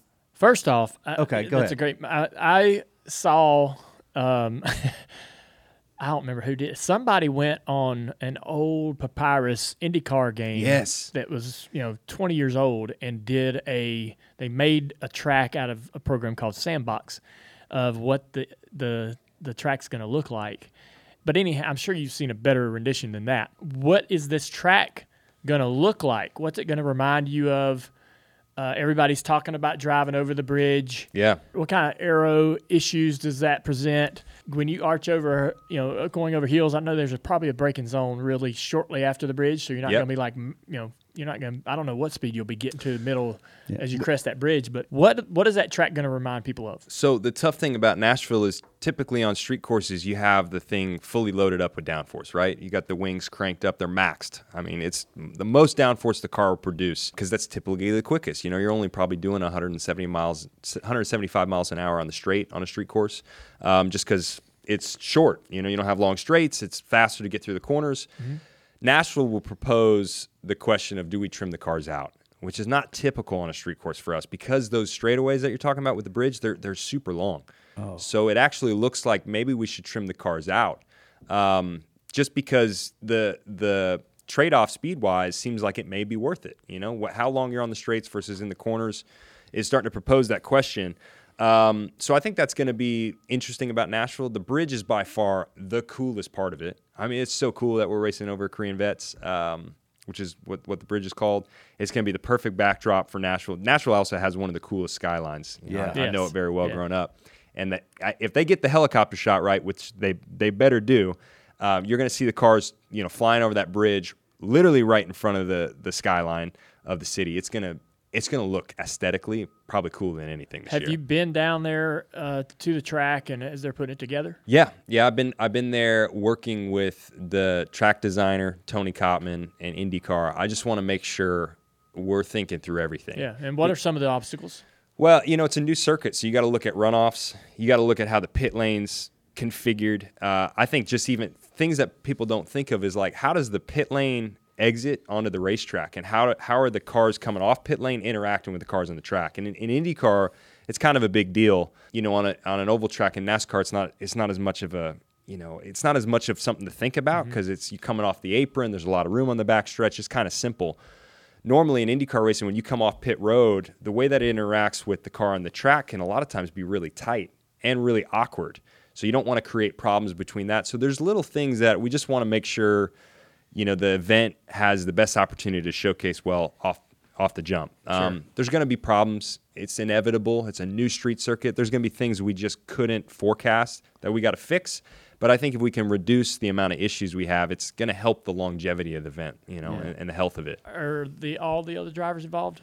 Not everybody, but, I think as long as you've got a couple key people in there that are, giving good advice, certainly anyone's advice is welcome. Sure. Everyone's running it on the simulator, whether you're a Honda or a Chevy guy. So anyone that runs it on the sim and feels the track and goes, hey, I got to just think about this. I have one point I'd like to say. They're going to take all that into consideration.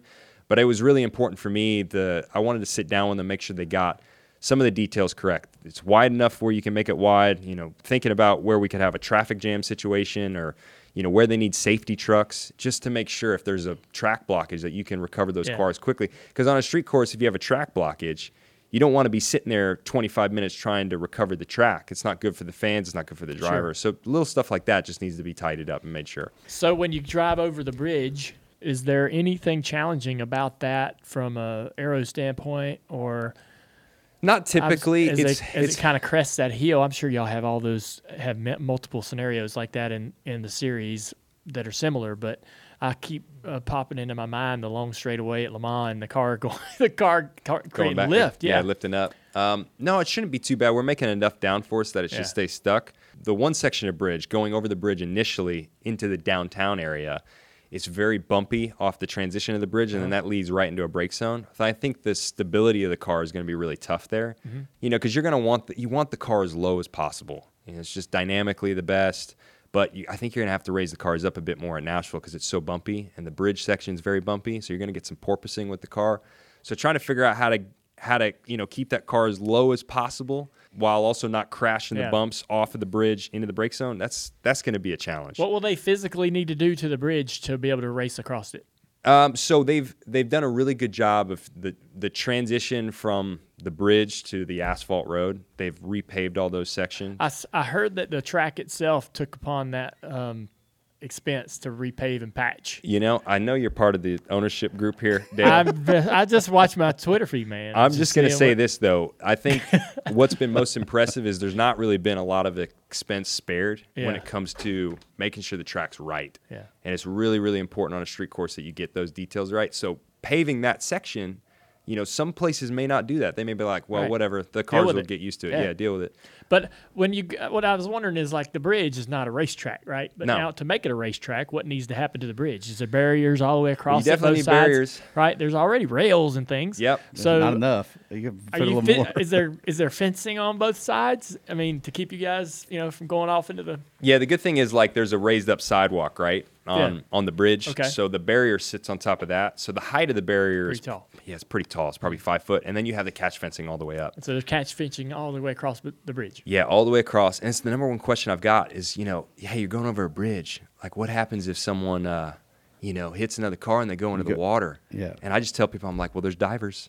We're good. I said that to be my like wife. Monaco. I said that to my wife. She hated that. Yeah. She did not like that response. She's right, by the way. It's like Monaco back in the 70s. Exactly, yeah. I was like, look, if we go into the water, they'll come rescue us. Don't worry about it. It's fine. Oh, God. It's making me nervous right now just hearing you say that. It's absolutely, not a probable outcome, but the fact that there's this a bridge chance. I mean, it should be discussed. It should be discussed. It's entered the chat. Yeah. Let's at least acknowledge it, right? Yeah. Hey, so you've got 6 races left this season. All right. You got some momentum. You've been running good. You got your win. You're 4th in points. Is Nashville, is it considered like, I mean, I would assume it's a wild card a bit because you've never been there. Is that a good thing? Is this a benefit to you to have a wild card race, or is it a bit of a you have to make up ground? You've got Scott Dixon in front of you. You got Alex. You got Pato. Is this a good thing to be going to a brand new course? I love it because I feel like I can get on top of a new track quicker than others, and that's a skill set some guys have, right? Some guys, they may take a little while to find their footing, but very good. Other guys are just on it right away. I love a new course. I always feel like I can learn. It goes back to racing in England. Mm-hmm. I had to learn 20 new courses right off the jump. And so I love a new track. I think it provides a good opportunity for us to be ahead of everyone quicker, especially with limited practice time. So that will help us, I think. But look, you're never guaranteed. You can always have a good weekend going in IndyCar, and it can be taken away at the last moment in the race. The hometown, does that matter? Is that still a real thing? Are you going to have tons of family at the event? Will it be unique in any way because it's in Nashville? It's new for me. I've never had the pressure of a hometown event. Will that be there? I think it will. I think it will. I mean, I'm already feeling that now because I'm trying to represent the event as best as I can. Right. Because I want the event to succeed, For sure. not just for Nashville but for IndyCar. But there's already that hometown pressure of, hey, you're our guy. You're supposed to come in here and do good, right? You're gonna be just fine, right? Yeah. So that's gonna be present. But the way I always thought of it was every event's important. This one's no different. So I just I think of it like any other race. That's what I'm gonna try to do. We talked about you being an American overseas, but and I mentioned how multinational IndyCar is, and I think that's an amazing attribute to that series. What is it like being an American in that series? You're racing in the United States, you're racing in Nashville at your home track, but the series has been dominated by guys that are not American, right? Yeah. I think that an American star in IndyCar is a great thing. I'm sure you feel the same way. How do you feel being that guy? It's funny for me. What I like about IndyCar racing is that we have the best of the best from around the world. I think that's what makes it special. I think it's also what makes it special being an American in the sport is that we've got guys from New Zealand, Australia, England, Europe, Japan, everywhere. They're the best of the best. Brazil, and I'm part of that group that's representing all the countries, and my country happens to be America. I take a lot of pride in that, but it's also what I like about the championship is that you have these guys from different backgrounds that are all coming together to try and showcase the best from around the world. Yeah. So when I went to, we talked about this before, Mike, but I'm watching IndyCar my whole life, right? And I just, I don't know why I'd never really been to a race before, and I go to the Indy 500 and met a lot of the drivers. Fortunate for me, I got a chance to really get a good glimpse at what that series is like, and I was just shocked by the dynamic personalities. NASCAR is a great series, a great sport. We've got great personalities. IndyCar, they're from all corners of the world, and while that's an amazing thing for a fan, what kind of challenges does that present for you? Because, and I've talked to some other racers about this, like blocking, for example. You got a different opinion than the guy from maybe Brazil and the guy from Australia on what that is. What's a good block? What's a bad block? All those etiquette, all that driving etiquette. I'm sure in road racing and it all kind of blends together. But there's got to be a time when those opinions sort of clash and become difficult because you think this was a fair decision on the track, and this other guy thinks that's not a good move, right? When do these things sort of come to a head? Yeah, I think it's really the cultural differences, right? What's normal in one culture is different in America, and so I think like someone from France is going to feel differently than someone from America on some type of move and what's the right etiquette or not. I think for the most part, everyone kind of, we kind of have this international code of, how should professional open wheel racing be conducted, right? And in IndyCar, we have a certain way of doing that. So everyone that comes over here, we all kind of get on board that same page because the established drivers are going to set that tone, and that's what it's going to be. Someone coming in may feel differently about that in the beginning, but eventually, you're around the predominant players long enough. You're going to have to get used to that. So when you get all of these guys and you have that international code and understanding, and you take all of you to an oval, and a lot of guys maybe aren't having a lot of oval experience, are the expectations the same? Do you use that same code? Does it change a little bit? That's actually where it's probably the most different is, the road and street course stuff. I feel like everyone kind of understands that, especially if you're from, Europe or wherever, right. Like you kind of get how it should work and how we should drive together. When it comes to oval racing, much like me, most of these guys, they don't know anything about oval racing when they come over. and it's not Indy Lights, it's not a junior car. This is like the real deal, full-blown Indy car, Indy 500, 33 cars around you. It's serious stuff. And they just, I think what happens a lot of times is they don't understand the respect that's needed at those speeds and that style of racing. You know, it really takes both parties to interact. Whether you're being aggressive or not, like it takes both parties to cooperate in order for it to go okay. You can't just muscle your way through something, especially on an oval. So that's probably the most difficult thing for anyone new coming into the sport is trying to understand that etiquette and the risk factor there is on an oval versus a road or street course. Yeah. What's the international etiquette code for settling disagreements after a race? That's where the cultures are different, you know? You have a little different opinion on how we handle this.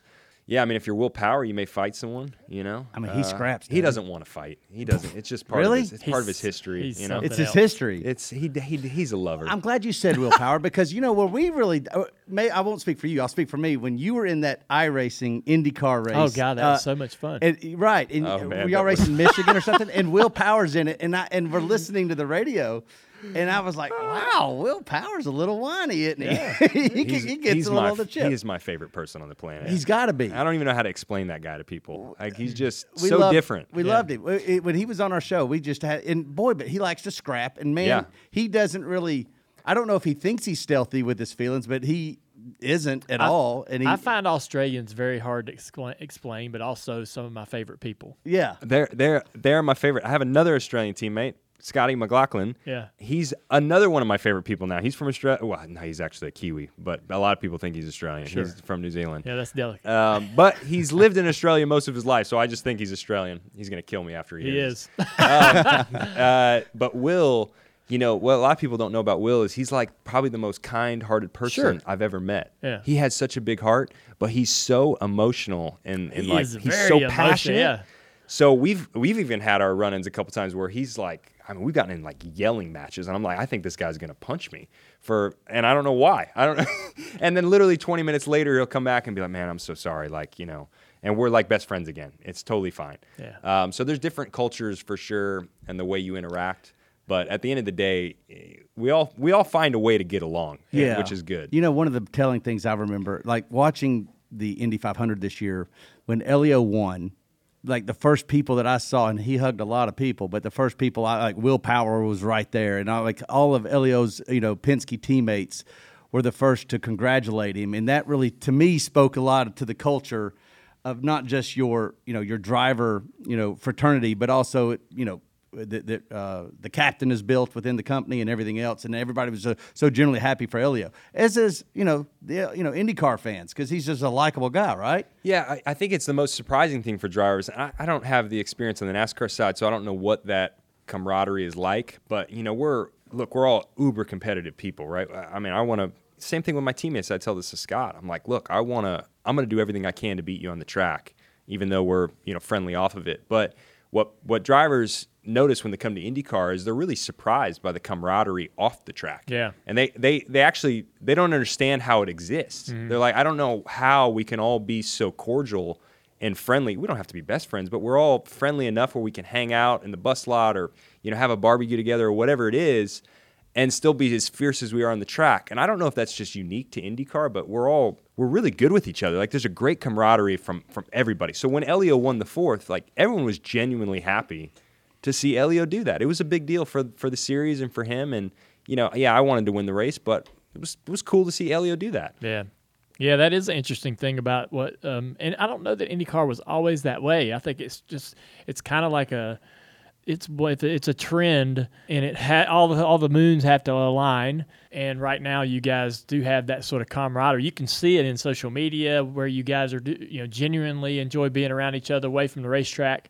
And I think that's a good thing. You know, we talked about it in NASCAR for years that it was maybe a bad thing that all of us were in the bus lot together. Yeah. And we, you know, when we would get into a disagreement on the track, we would text each other and be, you know, and that would be that, right? There weren't any more scraps and fighting at the hotel room or the hotel lobby, or it was just you know, the bus lot and us being together all the time sort of normalized us and took away a lot of that. Really, sort of, yeah. Yeah, it took away some of those rough edges, but made us less likely to, you know, draw out these feuds into week and month-long deals. How is it now? Because it honestly seems like from the outside that's gotten better too, more like the IndyCar world, where everyone, you see these friendships like a Chase and a Ryan or whatever. Yeah. I mean, everyone seems more friendly nowadays. I think so, and I don't know if that's necessarily a bad thing. Because you can see those guys also race each other harder than anyone else on the racetrack. You race your friend, your buddy, is harder than anyone else, and you actually put him in more compromising situations than you would anyone else, right? Because he's your buddy, he's going to get over it, right? And so at least that's the way I race some of my friends. I don't know. I think NASCAR drivers, if they took a lie detector test, I don't think any of them really like each other. I don't know that. I don't know that you're wrong there. And I like that. I like it that way. Frankly. I think that's important, but I don't know that the feuds last the way they used to. Yeah, because everybody's in this bus lot together, and they can't afford to just be at each other's throats for months on end. It's a hard thing to do. At the end of the day, I think Will has said this, and I do agree with it, because I'm one of these people that I can be friends with everybody. It's no problem. Like, I'm going to tell you straight up from the beginning, I'm going to do everything I can to beat you on the track. I'm not going to treat you any differently if we're friends. But some people, they just can't do that. When stuff happens on the track, they can't get over it, and it just changes their dynamic off the track with each other. I've definitely known a lot of people that struggle with that. So I could see that in the NASCAR world. It seems more likely there. Yes. That they really struggle with certain things that happen. They won't get over it. But IndyCar, I don't know. It's just maybe it is the moons aligning. It's a weird dynamic. Everyone's at least cordial, which is kind of cool. And that'll go away and come back again and go away and come back. I believe in cycles. Your wife was a Disney princess? Yeah, that's a fact. Well, I got 2 little girls, getting ready to take them to Disney. They're going to meet the princesses in the castle, but what was her life like as a princess before you met her? I don't, was she still a princess when y'all met? Well, she's my princess for sure. Of course, yes, but a Disney. Obviously, Disney. It's a weird story. It's kind of like the Scooter story. It's like, well, how do you meet a Disney princess? And I didn't meet her away from Disney and just happened to learn that she was a princess. Like, I met her at Disney when she was a princess. Oh my gosh. Yeah, that's how I met my wife. Like, she was literally Ariel. Dude. And I was like, who? She was Ariel. I'm like, who is this Ariel? Like, and it Joseph was looking for mermaids. What are you doing at Disneyland? Well, I was there with my family. Okay, you're there with your family. How old are you in this moment? 21. All right, and you see the princess, right? I see the princess, and there's a lot of princesses around. Right. So why are you picking this one out of? She was the one. I'm like, look, I've seen Cinderella, I've seen Jasmine. I'm like, but I don't know who this Ariel person is. And it's not like I had a thing for redheads or something. It wasn't that. It was just who is this person? Is this common for her to have people coming up to her and going, "Hey, you'd be interested in going on a date?" I mean. It is a weird story. Seems like a thing. It seems like that would be off limits. You didn't hit on her while she was in uniform. I mean, I did. I definitely did. God, creep. So let me tell you the story. It's a weird story. So we're at Disney. We were at literally Cinderella's castle.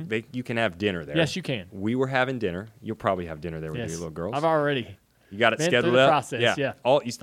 So at this dinner, all the princesses are there. Yep. And. So we're eating dinner, and before this dinner happened, you meet Cinderella, and I'm like, I was kind of giving her a hard time, just playing around, you're trying to get them off balance a little bit because they're in character, yes. Like they are performing all the time when you see them. So maybe it wasn't the nice thing. I was just trying to get her off balance a little bit. She did not appreciate that. I'm sure that never happens to them. Yeah, all the time. They're like, I'm like 1 in a million that's giving them a hard time. Well, how many 21-year-old single guys are going to dinner at Disney's, castle? A lot more than you think. Really? A lot more than you think. It's like the guy that goes Not for that reason. I'm not there alone. I'm literally there with 7 other family members. Okay. It's my mom, my dad, my sisters, my cousin. I had this visualized completely wrong. It's not like, hey, table for 1, and I'm meeting Cinderella. That would be really awkward. Hey, Ariel, what you doing later? Yeah, what is this? That would be creepy.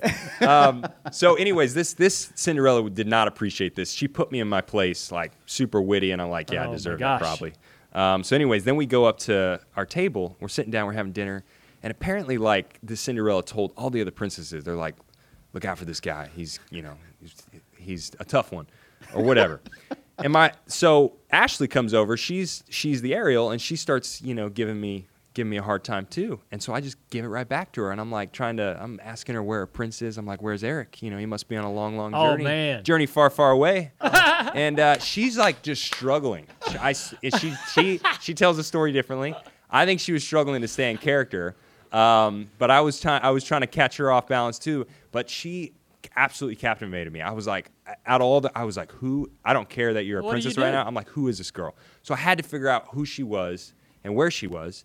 And that's an impossible task. Yes. You're not just gonna leave Disney and go, I liked that one. Let me see how I can find out where her contact is, and maybe I can take her out on a date. Like, it's impossible. They have security for these reasons. So I went back to my hotel and I'm like, man, I really want to find that girl. Like, I just got to find her details and see if I can message her or send her a letter. Something cheesy. And couldn't find her. Literally at midnight, 2 hours later, I get an email in my inbox. It's from Ariel. Shut up. I swear to you. She emails me as like this really cute message, and How she did she signed get it. your email? That's what I said. I was like, whoa. First off, I got an email from her. I already know her name now. Now I know who she is. Her name's Ashley. All right, and so I found her online, found out, I was like... Sweet, I don't have to call her Ariel anymore. Super creepy of me. But yeah, she emails me, and I'm like, she must have gotten my email because I made the reservation. I made the reservation for our family, and I'm like, she must have wanted to figure out who I was. I'm like, this is a done deal. She was curious who I was when I was curious who she was. Mutual. I'm like, this is a done deal. This is easy now. I got her information. Anyway, I sent her an email back. We're kind of coy with each other. It's like literally taking a day for each email to go. It's like sending letters. We're all trying to be cool. Yeah. I don't want to email too quick. Oh, yeah, yeah. We did this for like 2 weeks. You don't want to give her the wrong impression or anything. No. Hey, I hit on her at dinner. I thought you were interesting, but, let me take a couple days before I email you back. Right. We're both doing this, right? Trying to be cool with each other. Oh, yeah. We literally do it for 2 weeks, and after the 2 weeks, I'm like, this is the woman of my dreams. I'm like, who is this lady? And so I was like, I have to come down. Please let me come down and take you out on a date. And so I convinced her to let me do that. I come back down to Orlando, take her out on a date, and then I literally learn on that date that she's moving to Japan. Oh, my. Like in 30 days. It's already done. She's got a contract. She's going to go work for Disney in Japan. I'm like, what the heck? I was like, you're the woman of my dreams. I want to marry you, and you're going to leave the country? So, yeah, then I had to go to Japan for the next year, and then the rest is history. So but she goes to Japan. She goes to Japan. I had to travel that whole year. How many times did you go to Japan to see her? 3 times. Oh, my gosh. Yeah. It's the best time of my life. I love Japan. I wish I could. You were going to go to Tokyo Yeah. for the Olympics, weren't you? Yeah. I was going to try and weasel my way over there because I'd love to go back to Japan. It's one of my favorite countries in the world. Anyways, we dated while she was in Japan for 14 months, and then the rest is history after that. That's pretty incredible. It's It crazy. is incredible. You want to know the kicker on that story? So it wasn't that she got my email off the reservation. And I didn't learn this until like 3 weeks afterwards, right? It was my father. My father paid the bill, all right, for the dinner. And he put my email address down on the bill and gave it to the waitress and said, "Can you please give this to the Ariel? The princess." This is He saw it. No, everyone at the Yeah. table knew. Everyone was like, I'm so infatuated by who this Ariel is. He gave it to the waitress. The waitress gave it to Ashley. I think this is probably illegal at Disney, so Yeah, hopefully gotta be. this waitress doesn't get, fired one day. But yeah, so my dad ended up being my wingman.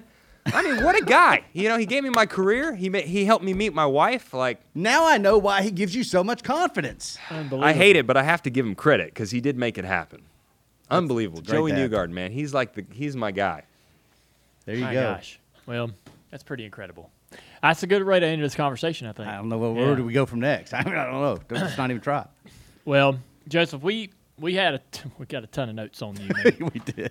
But, Didn't get to We hardly probably any. didn't get through half We of did it. not. And that's the great thing about this podcast is that you don't just come on here once. Dale, when are you coming to Nashville? I just went like a couple days ago. No, but when are you going? Are you coming for the race weekend or no? I don't know. I have to work that weekend. You got to work that weekend. Y'all are at Broadcast- Watkins Glen or we're something. I got to work the broadcast at. I sent you an email. I'll be I down got, in- I got a ping pong tournament Thursday night. That's right. Blaney's coming. Oh, my Magano's God. coming.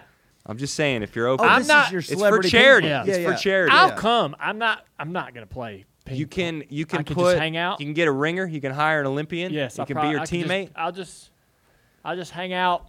It's all right. You don't want to play. You don't got to come. You play. You guys play, and I'll You could be a designated hitter. I'll You mingle. just come I'll in for a mingle round. amongst the crowd and say hey to everybody. What, All right. What is the date of that? It's August 5th, So it's Thursday. It's the only way. So Thursday, 'cause only it's- way for us to do it Yeah, because on Thursday. Friday, Saturday, Sunday, all the drivers are busy. Right. So we're doing it Thursday night at Okay. 6 p.m. Yeah. Okay. We're Where gonna have at? tickets for it too. We Where? got 100 tickets. It's at Pins Mechanical downtown Nashville. It's for Serious Fun Children's Network. So people can buy tickets. People can buy. We've never done this before. It's 100 tickets on sale. We're trying to raise an extra $10,000. Awesome. Serious Fun Children's Network. It's part of Victory Junction. Is actually in that network. So it's Paul Newman's charity that he started in the 80s. It's a really cool group. They do great things for all these kids. How do you across get the a country. ticket? So if you go to my social media, there's a link to this ticket Okay. site where you can purchase a ticket. And there's only 100, so I don't know how many are left. But Okay. if there's still some left, you can buy a ticket and come to the event. Maybe Dale will be there. I'm guessing you're probably not, but you may be there. If I come to the race that weekend, it's definitely got to be Thursday or maybe Friday. But I got to be at the Glen to do the broadcast for the Xfinity race on Saturday and Sunday. I get it. I'll be standing. You're a down, busy man. I'll be down in the bus stop, but that's where I'll be broadcasting for Watkins Glen? radio style. Oh yeah. Yeah. That's different. But man, Hovis, he left. That makes sense. He had to go TT. He had to go TT. He said, I mean, I've met you before, and I know you're a pretty incredible person, man. But he said you'd be an amazing interview, and you certainly were. People are going to love to hear this podcast. It's been a blast talking to you and getting to know you, and I'm excited about your future. Thanks for sharing everything with us and being so transparent. People are going to be thrilled to hear it, man. So I hope you had a good time.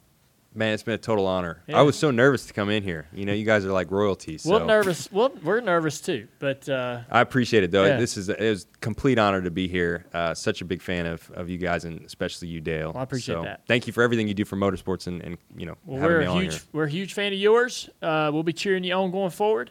Yeah, your grandfather, Ping Pong Hall of Fame. We didn't even get to that. We We didn't didn't get to it. There's So a Joseph- lot we could have dug into. Josef Newgarden, we're going to get him back on the podcast, folks, because he's got a lot more to his story, and hopefully we'll be talking about some more success in your motorsports career.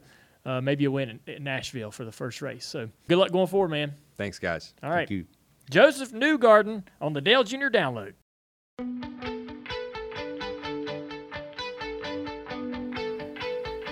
And we are live, Dale. Hey, everybody, it's Dale Jr. for the Dale Jr. Download, and this is the Ask Junior part of the show. We're excited for you guys to tune in and join us. Leah, are you ready? This is my favorite part of the show. Absolutely, I'm ready. All right. Always. Well, she's on YouTube right now, and she's getting a bunch of the questions ready that you guys have sent in to Xfinity Racing on Twitter. So if you're ready, Leah, let's go. Yeah, let's kick it off. We had a couple of Olympic-themed questions for you, Dale. First one from Brian Wiltshire. What are your favorite Olympic events to watch? I think track and field's always fun. Racing, any kind of racing style competition is fun for me.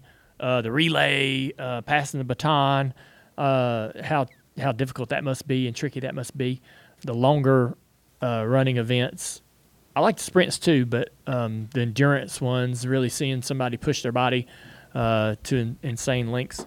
The swimming stuff, same thing. Racing, I enjoy those probably the most. All the traditional ones, that when you were in school and looking at books and all the traditional track and field style events are always fun. Fun to watch those people do that. If you could be in one Olympic sport, either winter or summer, what sport would you be in? That's from Ryan. Yeah, we had a little conversation about this on the NBC broadcast in New Hampshire, and they said pick one you'd be, and I'm thinking archery, I guess, because I like to bow hunt. So, trying to be the best in the world at shooting a bow would be probably a fun challenge, and it was pretty interesting what everybody thought of.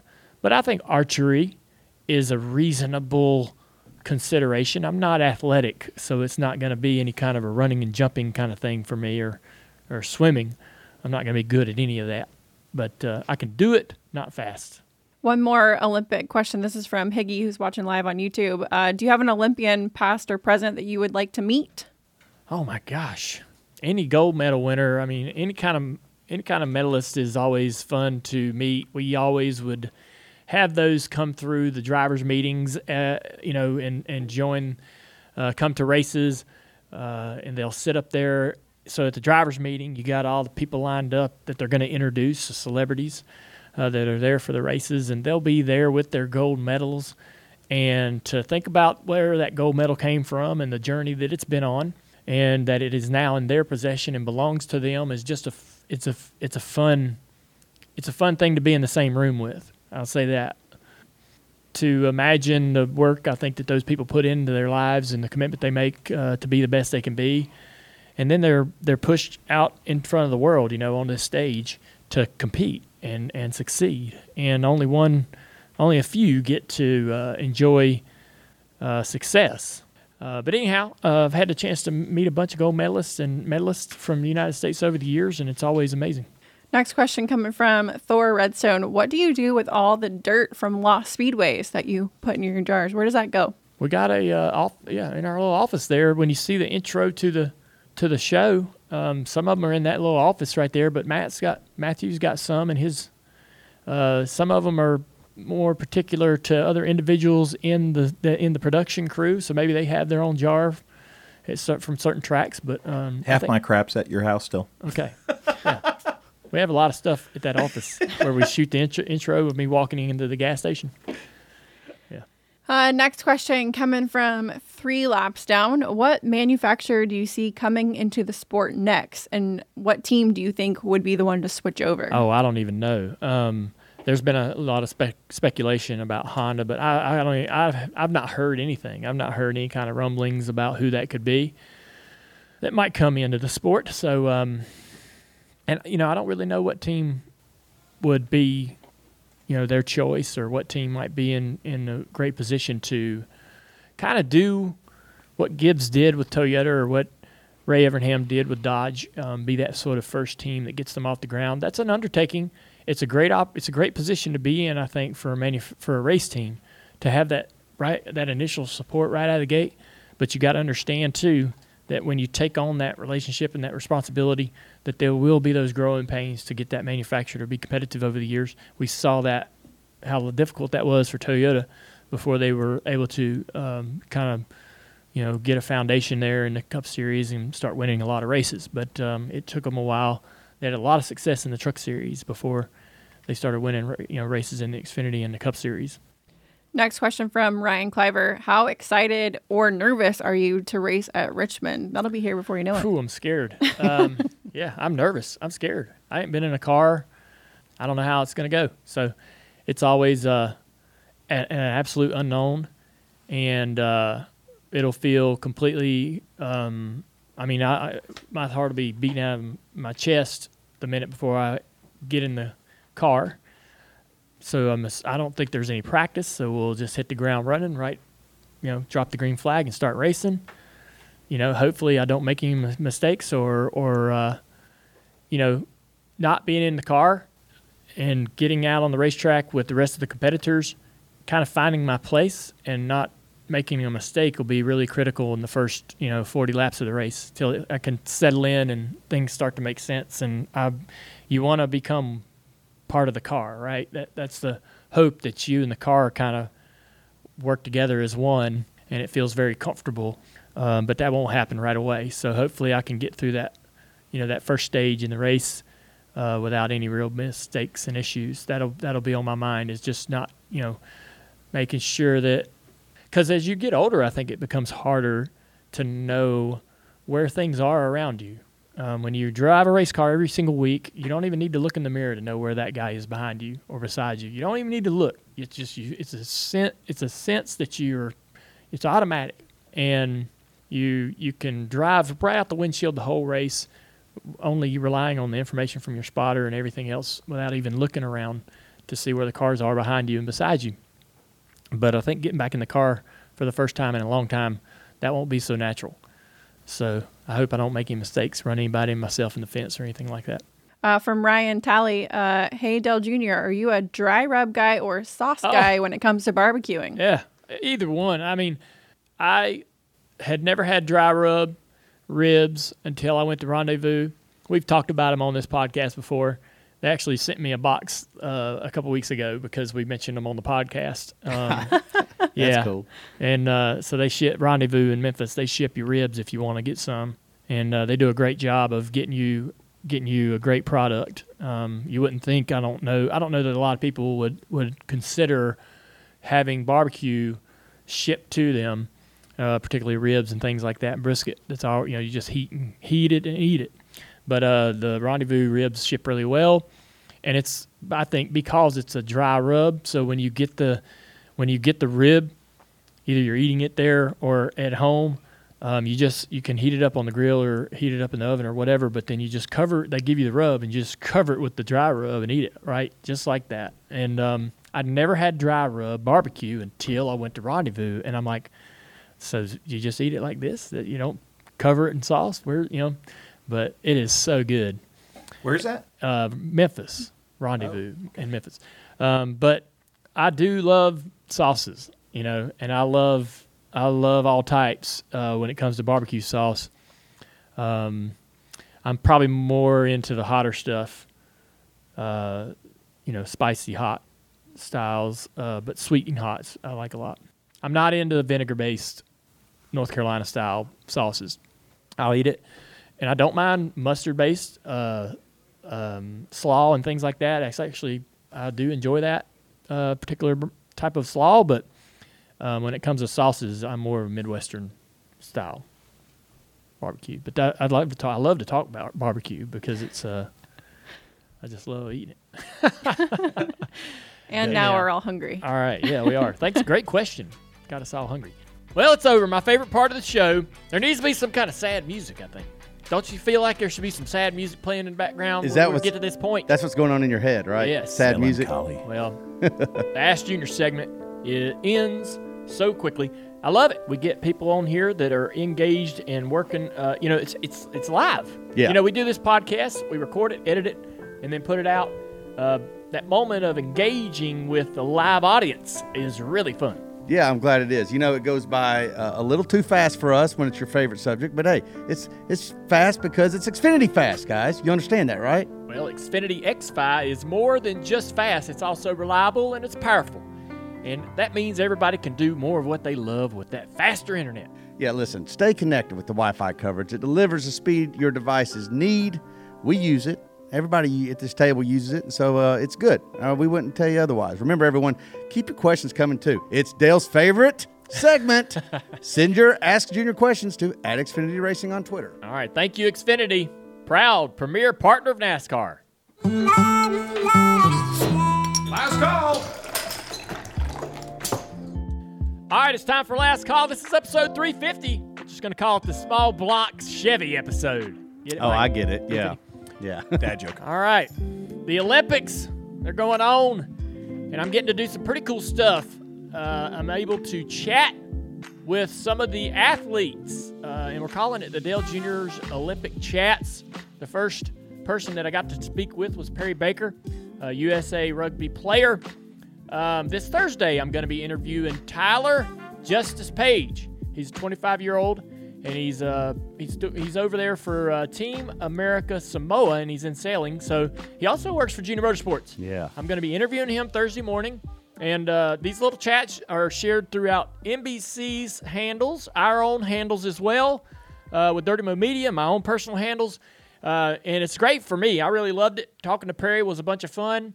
Guys from we kind of connected with athletes who mentioned that they were NASCAR fans. All right, and so we might not even discuss NASCAR in the conversation, but that's kind of how we got connected to a few of these athletes. Anyways, Perry was great, and it's just interesting to me to wonder, what their experience is like, being all the way on the other side of the world, right, competing for your country and meeting all kinds of people from all over the world, from different countries.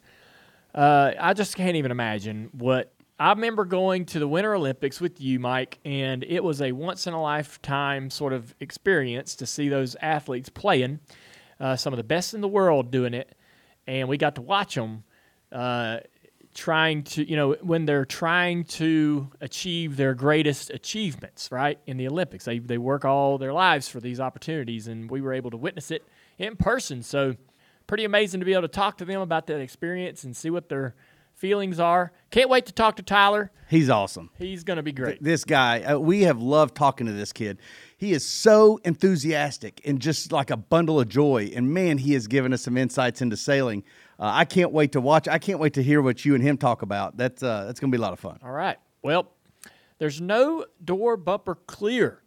They're enjoying the Olympic break by not working, which is total BS. The podcast is on break, and they're not really competing in the games or anything, so I don't understand that. But we have a new podcast that debuted. And, Mike, I want you to explain. Glorious, white-knuckled, God-fearing, spun out and half-turned-over racing stories. That's right. We went for the longest name. I think we got it. Glorious, white-knuckled, God-fearing, spun out and half-turned-over racing stories is a podcast that we're trying some stuff new. It's not a talk show. It's a editorialized style podcast, narrated and written by our friend Rick Houston, who people know from The Scene. Longtime reporter for The Scene, also does The Scene podcast, does a great job, and we love good. Rick. And so Rick and I got together and we said, let's try to create something new. He's got an archive of just fantastic audio, like of his interviews over the years. And man, do we have some stories lined up and things that I think, maybe you've heard about it, but you haven't heard in this detail. And so, yeah. Glorious, white-knuckle, God-fearing, spun out and half-turned-over racing stories. I still got to read it because I can't remember all that. That's a lot. But we're excited about it, and that'll be the first of several podcasts that we launch here in the next several months. All right. Well, keep your eyes peeled for Dirty Mo Media's social media handles and announcements coming of all the new podcasts that we have developing in our studio. It's going to be a pretty awesome season, I think. Well, it was a great show. I appreciate Joseph coming by. We're excited about the Nashville Grand Prix. It's great for Joseph to come shed a little light on that and tell us a little bit about himself. Yeah, man. Super guy. Yeah, fantastic. All right, buddy. All right, man. Well, y'all have a great one. We'll see you next week. This is Dale Jr. This bit of badassery, and you're listening to Dirty Mo Radio. The Dale Jr. download was made by Badassery Dirty Mo Media. Dirty Mo.